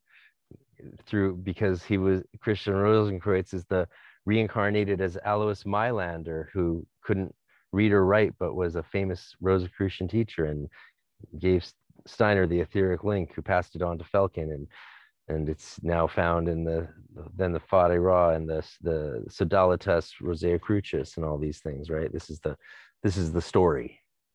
Well, I think there's a lot of scholarship that needs to go on in relation to that. There are certain people that have released some breadcrumbs, but also that are connected with very specific groups with possibly very specific things or agendas that they want to forward. Mm-hmm.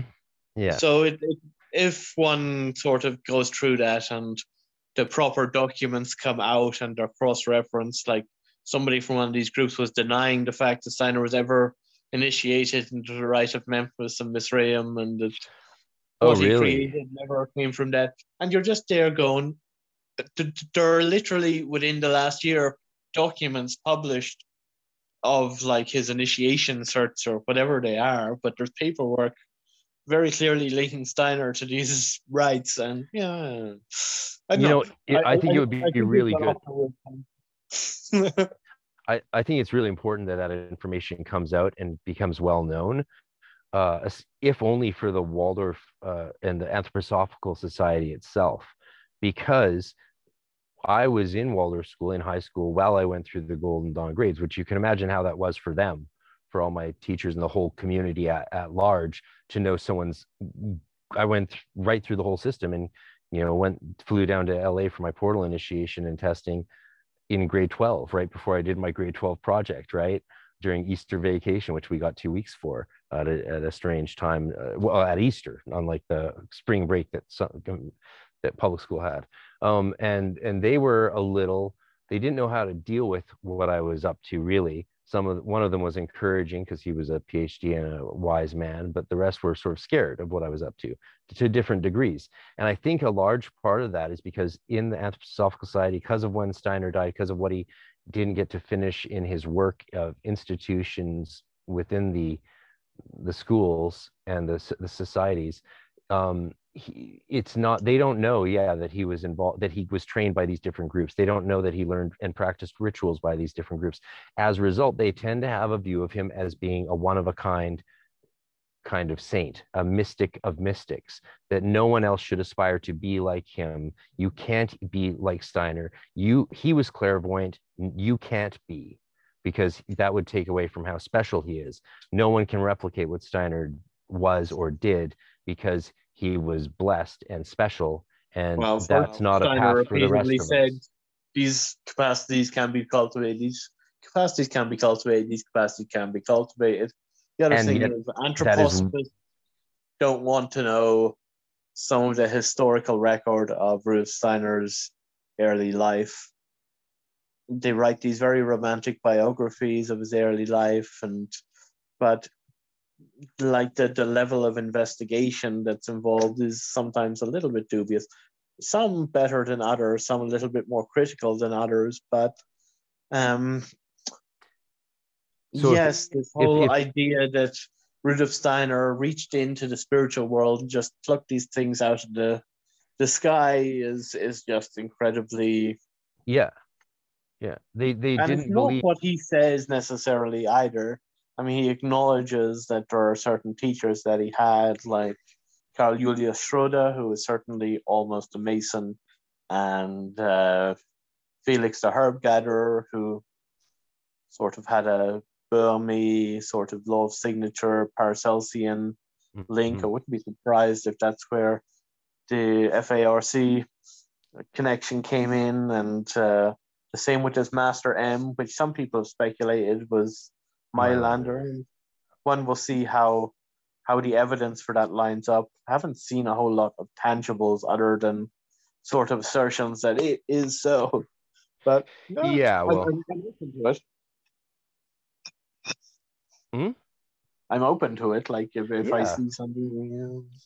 I think it would be good for the Anthroposophical Society to understand Steiner's life more fully and his training, so that because they would give them some idea of how they could develop. Because I think they're all sort of stuck, and because if at a certain point you discourage people from developing spiritually because you don't want them to be equal to or surpass the kind of wisdom or insight Steiner had, and if you deny the fact that Steiner learned a lot of this stuff from a magical tradition and a spiritual living tradition that still exists, it could open up doorways for them to learn those things too, rather than just say, I don't recognize that. And anything, and in any way that it sounds like Steiner, just proves that you're just taking from him rather than from the common tradition that he came from. Yeah, I get in a lot of trouble because I speak to anthroposophical audiences, and me too. Very well versed in all of that, and get in a lot of trouble for listing out all of his previous involvement and even speaking about the early esoteric section. Yeah. Well, that's why they changed the titles of his books. You have these two sort of camps of miscreants and the people that are part of the general Anthroposophical Society, and very often just ignore like his esoteric work in its form prior to 1924, when it was forward-looking, but also a bit short-sighted in looking back. Yeah, totally. Yeah, so I hope because I have a lot of friends who are teachers now. Even some who I went to school with who are now teachers at Waldorf schools around the world, and I've got tons of roots in that community, and they love, a lot of them want to have a more involved spiritual practice, but they avoid the things that I think they would enjoy the most, like trying out tatwas or any of the numerous things we have within a culture and that Steiner would have been familiar with to practice. But a lot of them avoid that stuff because they're just not informed that this is stuff that informs Steiner, and they need to hear that for them to accept it, So hearing that it was stuff that Steiner avoided or dabbled in but rejected, which isn't true, would be helpful, I think. Mm. I don't know, like a magical biography of Steiner is something we could use, like that teachers might enjoy, because it's helpful in a spiritual life to have spiritual practices and not just pure ideology, really, you know. And yeah, he did outline exercises and practices, but not enough, in my opinion. I mean, otherwise I would have just stuck with anthroposophy if it was enough, but it wasn't enough for someone who wanted to I think understand you'd what be Steiner was talking. surprised. There's more than you think. Well, I've spent my whole life in that tradition. I'd be surprised if there's something I haven't heard of. You know. Well, there's class lessons. There's 3 major volumes of esoteric section work, another section of sort of mantras given to specific people, and each of the professional groups also has a specific meditative cultivated practice. The teachers have, I think, 4 or 5 different meditations the teachers are given once they get serious. And then there's also the young increase, the youth circle, who have a specific task and meditative practice, as well as the wider sort of esoteric work. There's a surprising amount of stuff there once you dig in. Yeah. But like I say, I like the weirdness, so Yeah. I'm drawn to the particularly weird element of Steiner, whereas a lot of it is just pan-Sophic social reform, reform education, reform agriculture, reform everything. And I think that's just good Rosicrucianism, you know. Be in the world, transform the world. We'll have to talk. Yeah, we'll have to talk more, because I'd be curious to hear about maybe some more stuff that I might not be aware of, and that would be cool. So we'll have to talk about this personally sometime a bit more. I'd love to check some stuff out that maybe I haven't seen. That's one thing about Steiner. There's a lot of stuff. But I'm not too familiar with some of the perhaps esoteric section stuff that might not be promoted by the main Anthroposophical Society. Interesting. Cool. Yeah, I don't know what else we could cover. I'm so glad you've had so much time to share with me today. I know have we put the world to rights yet? I think we have. I think we're going to have to split this into several parts. People will be listening for, I don't know, 3-4 hours or something. Well, I think you are a tremendous resource and lovely human being and fabulous adept who I encourage people to seek out and move to Ireland and stalk you in the countryside and have a cuppa with you and pick your brain. So go do some workings under a hawthorn tree. Yeah, I'm glad that I want people to know about you and how awesome I think you are, man. Thank you for that very oddly, specifically Irish compliment. But it's been good talking to you. Happy days. Oh, Jesus. Yeah. Well, and I love you, roaming chat. Yeah, it has. Yeah, let's definitely do it again sometime. It'd be cool to do a little Irish roundtable. But I know we couldn't get Frater Yekida. He doesn't want to talk publicly. I asked him. Yeah, I mean, in a way, I respect that. Oh, totally. It's a shame though, because I think it would be I think his voice would be a good one to have. Yes, I mean, he's a very erudite person. However, I think, you know, in terms of the occult maxims, just to keep silent is something also sorely lacking in our world. And, you know, for me, something like this is just wee chats, and I treat it as wee chats. But generally speaking, the less you speak and the less you accumulate and the less you go out of your way to try and teach others, the more likely it is that you're doing magic. And for me, I kind of go, yeah, that's good. We have to find a balance of that with a balance of new people being able to find the right information. Because if we all just got silent again, which we were for the longest time, or like I was certainly, the next thing you know, you look around and you have people coming to you or finding you out or seeking you out, or just developing practices that are based on a tiny bit of actual information, and then they're just making up the rest and selling their club. So we need to, which, you know, like that's the reason for, you know, Zaleski's publications and Regardi's, is to make sure that people don't gatekeep this knowledge and say, oh, you don't have that document, but stick with me and one day I might show it to you. Yeah. It is a delicate balance, brother. Yeah, between those two things. One day. I firmly established the fact that I'm a grumpy, old-fashioned man, and I think I've firmly established the fact that I'm an old, grumpy, old-fashioned man, and yeah, don't take anything I say too. Uh-oh, you cut out. Uh-oh. Don't. I think we just lost him, folks. He cut out it. Don't take anything I say too. And there he goes. He's gone.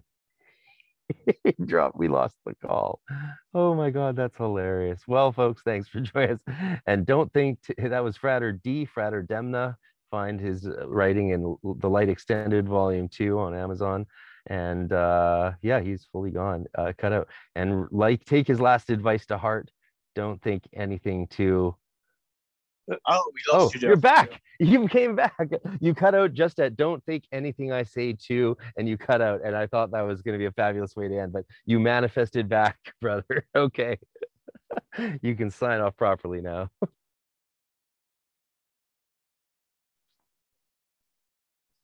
Possessed by the spirit of the grumpy old person. Never take yourself too seriously. Nothing worse than people that take themselves too seriously. So take whatever I say with a pinch of salt, and yeah, change yourself, change the world, live in the world, and fuck you, positivity. And up the raw. Shakir law. Oh my who. I think your Irish internet provider is giving us the nod. That's what's going on. Yeah. They're like, through over 3.5 hours here, lads. Come on, shift. Yeah, the rest of Ireland needs internet. Go move, shift. Yeah, the rest of Ireland needs to stream some Father Ted and Ross na Rún, the two best Irish TV shows. All right. Before you start cutting out again, we'll say goodbye. Goodbye. Thank you for having a wee chat with me. Much love, brother. Conks on Pax. Have a wonderful evening. It's 4:44. Ciao. Ciao. Fuck you, ciao. Positivity. Fuck you, positivity. Shakir la. Slán. Shakir la. Slán. Hermetic Science Enterprises is a publishing company based in Scotland, UK, that specializes in Western esoteric printed literature as well as educational videos. With various imprints under its belt, its roster consists of grimoire tradition literature, alchemical works, Golden Dawn tradition books, and the several texts and videos originally belonging to the philosophers of nature. Besides its downloadable videos and standard hardcover edition books, Hermetic Science Enterprises also produces beautiful and precious limited fine edition books that are true pieces of art. For more information, to order any of its products, please visit www.hermeticscienceenterprises.co.uk. That's hermeticscienceenterprises.co.uk.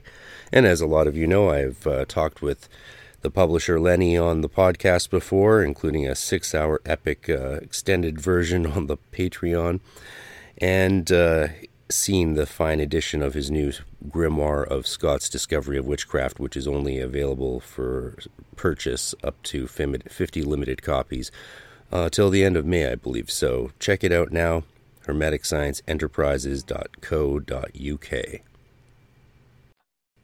Hermetic Science Enterprises is a publishing company based in Scotland, UK, that specializes in Western esoteric printed literature as well as educational videos. With various imprints under its belt, its roster consists of grimoire tradition literature, alchemical works, Golden Dawn tradition books, and the several texts and videos originally belonging to the philosophers of nature. Besides its downloadable videos and standard hardcover edition books, Hermetic Science Enterprises also produces beautiful and precious limited fine edition books that are true pieces of art.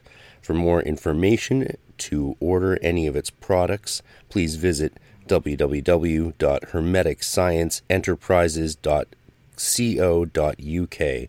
That's hermeticscienceenterprises.co.uk.